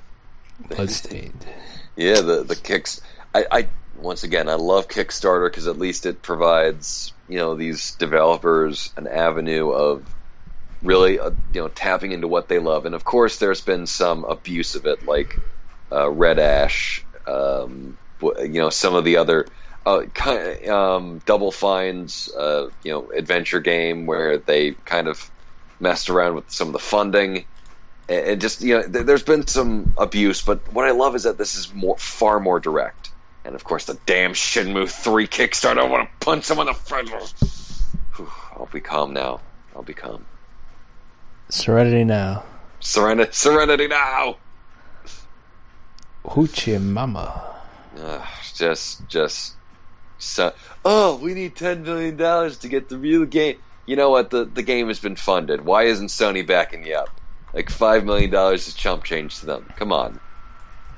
I'm just waiting for Barkley 2 to blow me out of the waters. Just to be that Kickstarter. This game is canon. That game is canon. I cannot wait for that game to come out. Just playing Charles Barkley Shop and Jam, just so original, so innovative, so great. Especially with Walter Brimley as the diabetes wizard. So good. And a bunch of like little Easter eggs. You don't even know. You can definitely Joanna miss Man is the love interest. Man, Ghost Dad. Oh my god. Which, after knowing a lot more about Bill Cosby, makes his boss a lot more scarier. And a lot more satisfying to defeat. That's true. Yeah, it was really interesting to hear that they decently priced the rare collection that you need, and that you've gone back to the realm of those classic rare games and having a good old time with that. I'm glad to hear it. I'm definitely going to be hopefully getting back into some couple of games. I've been really interested in playing Rocket League. I've heard a lot of good things about it. Mm-hmm. Definitely want to check that out. Rocket League, and probably just catch up on finishing up some of the games I have for my 3DS, which has been kind of gathering dust for a little bit. I want to finish up some of the Phoenix Wright games I have for it, since I already bought them, so I might as well play them. And just as a placeholder to pretty much Metal Gear Solid, Phantom Pain, which I'm looking forward to very much to see how that game is, and very interested into seeing what the story's like. Just the trailers alone, they just get me so much hype to play and experience the story, to see what kind of direction last time Kojima will be taking. Yeah, that Fox Kojima, ending, man. It looks fantastic. Yeah. Mm-hmm. It captures Kiefer Sutherland's small acting bits that make him just the best Snake. Well, what about me? We're just like, Colonel, Metal Gear, and Kiefer Sutherland's like, listen, I don't have time for this shit. I'm gonna go get this son of a bitch. I don't know why he has a Western accent now. I like it though. Snake's been everywhere. No explanation, just randomly as a Southern drawl. Like, I'm gonna come get you your damn anime caricatures out of here before I kick your ass. We can stick a blunderbuss and won't get you down the street, up your butt. I would like him to be Boomhauer from King of the Hill. It's like, man, dang old Metal Gears, and walking to a nuclear proliferation, man. It's like, damn it, what are you gonna do, man? It's like United States, America. DLC. I'm still waiting for that. I'm still waiting for the Corgi is the new Diamond Dog, a DLC in there. Ooh. I'd pay. I'd buy that for $1. Yeah, I'd buy that for $1. Yeah, I did see the new also the new RoboCop a couple of months back. How was it? I never got to see it. I liked it. I actually really liked it. It was surprisingly better story than I thought it was going to be. Good action, and it's good. That's cool. I just didn't really feel the need to see it. I mean, I always loved the original. I feel like I could never really surpass that. I just love the excessive gore that was in that movie, and for the movie in the late early 80s or one of the. Paul Verhoeven at his best. That's what I loved the most about it. Just Paul Verhoeven going all out, not giving a satire. Just good stuff. I want a fast car with terrible mileage. Some of it's still true today. Mm-hmm. And I gotta say, the new film isn't as obvious with the satire, but Samuel Jackson does a good Glenn Beck impression, and it's actually don't let the PG-13 rating fool you. It's actually really good, and some of it's actually pretty intense, especially when they reveal his what happened to him physically. It's like, ew, gross. But good movie, much better than I thought. Kind of, RoboCop going alongside Dredd. Surprisingly good remix. Well, Dredd didn't have a whole lot of a worry to live up to what we got originally, which is the Sylvester Stallone version, where he had his mask helmet off the whole movie. Yeah, it's well, they who is Who played the clone brother? Oh shit! Rico. and Rob Schneider being jammed in there. Don't remind me of Rob Schneider. He's had a illustrious career, man.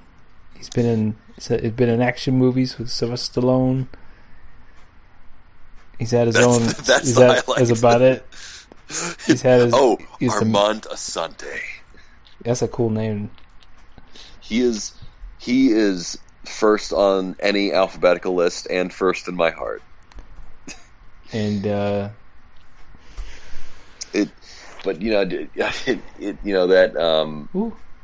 Judge Dredd movie, not that good. The new Dredd movie, holy crap, that was awesome. I really hope to make another one. Yeah, me too. I hope against hope. I know, Carl Urban and the director are just like, yeah, it's probably not going to happen. I just really want some studio to pick up the movie rights and be like, yeah, we're going to make this movie right now. Diane Lane. Diane Lane is one of the other judges back in Judge Dredd. Yeah, Lena Headey, Headley Lamar. Lena Headey in Dredd is Mama. She was a really, really good villain in that one. Yeah, very, very good. So understated.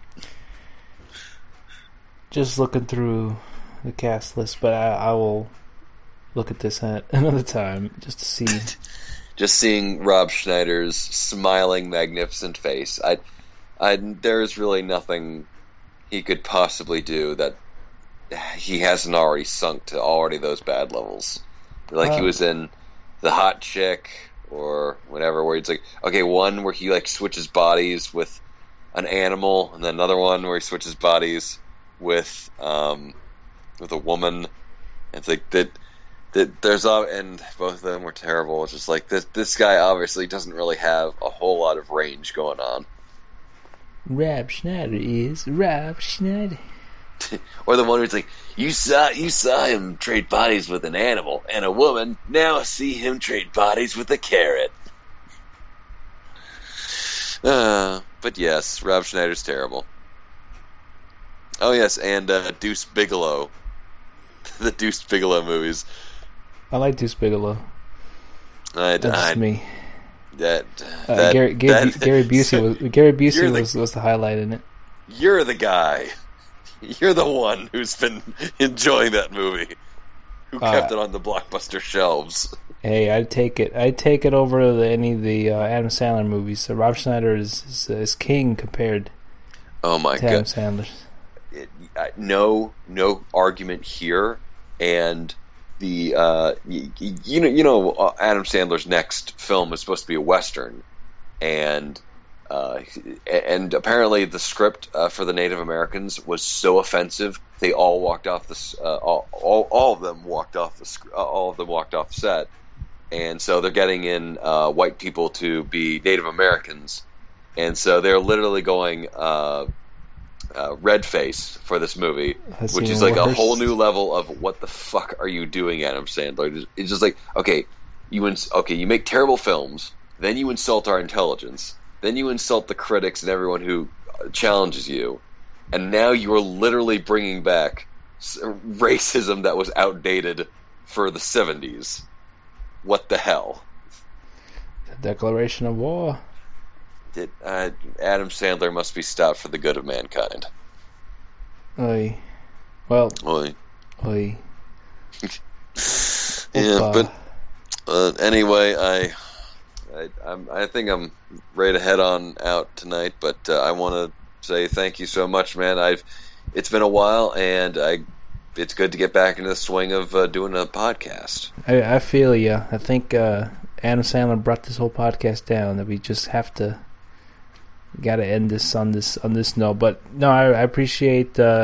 You making you make it out of here tonight, CH. Glad to be back and doing this again, getting back into the swing of things. Fortunately we don't have any questions for this week, which is not too bad. I'm just happy to get back into the swing of things. I will definitely be continuing, resuming work on the Blade Thumbs website and kind of seeing where the progress goes on that, and I'll keep you guys all informed. Other than that, you can follow us on Twitter at Splinter47 and at ch_Gorog, and also all our episodes go up on my YouTube channel, iTunes, Mixler for sure when we go on live, and the BGB.com. Our friends over there, check them out. Check out their podcast, Get Coins or Die Trying. Good podcast. Listen to it all the time, and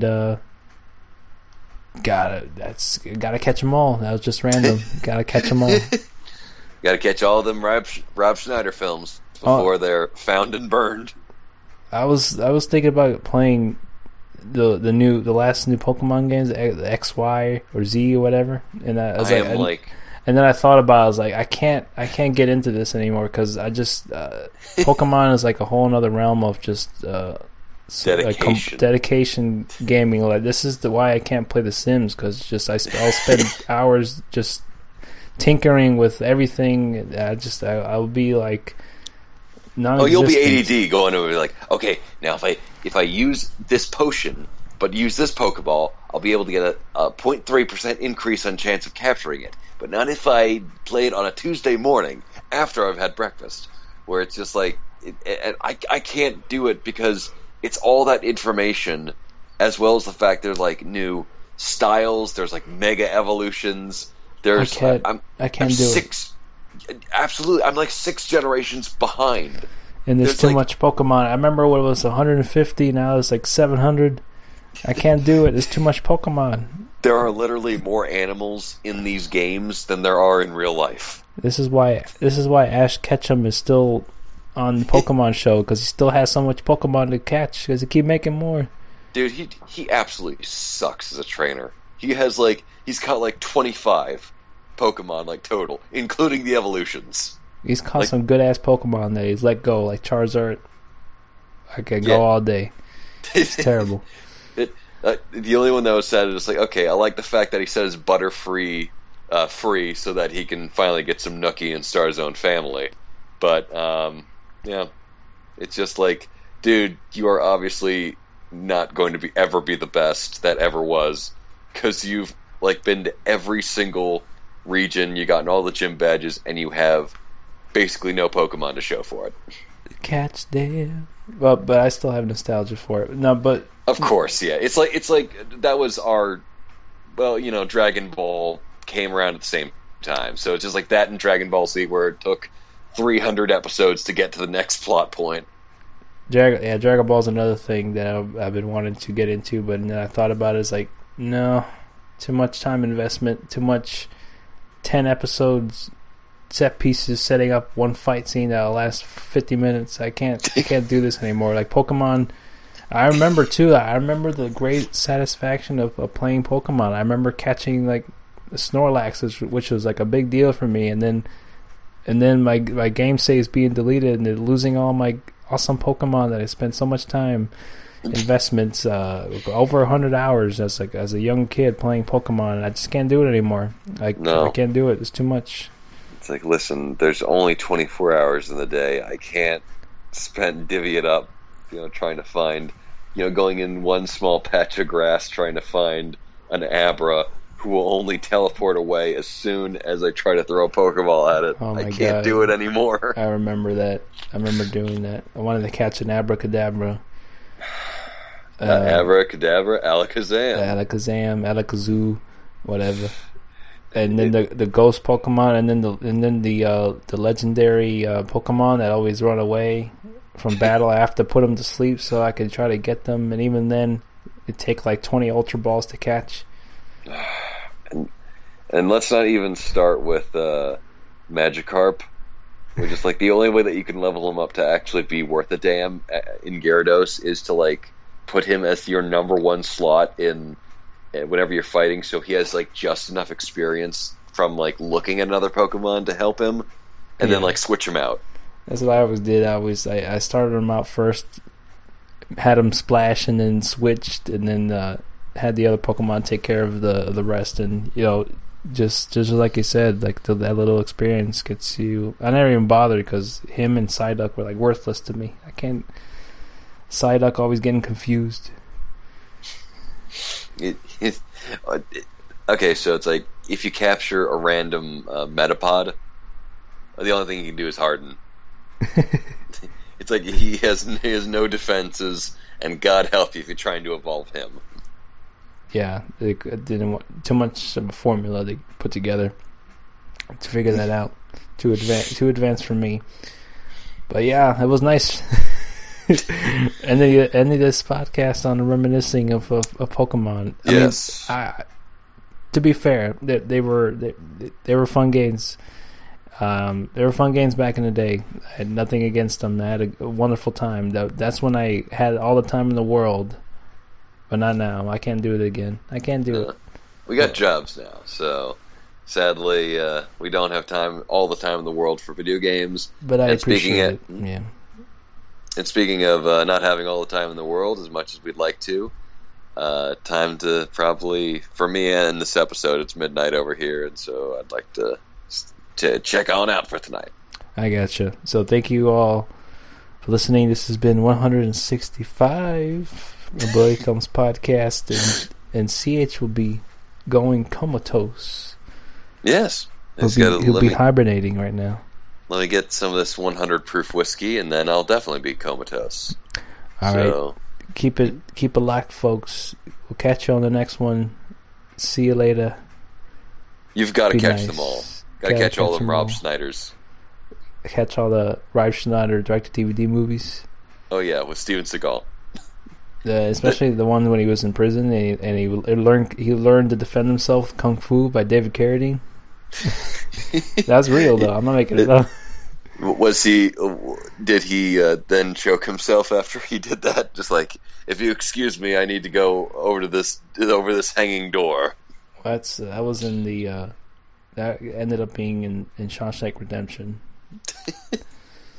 Oh man, some movies deserve to be seen by all. Bill was here. Well, anywho, I'm heading on off. We'll see you guys later, and it's good to be back. All right, take it easy, everybody.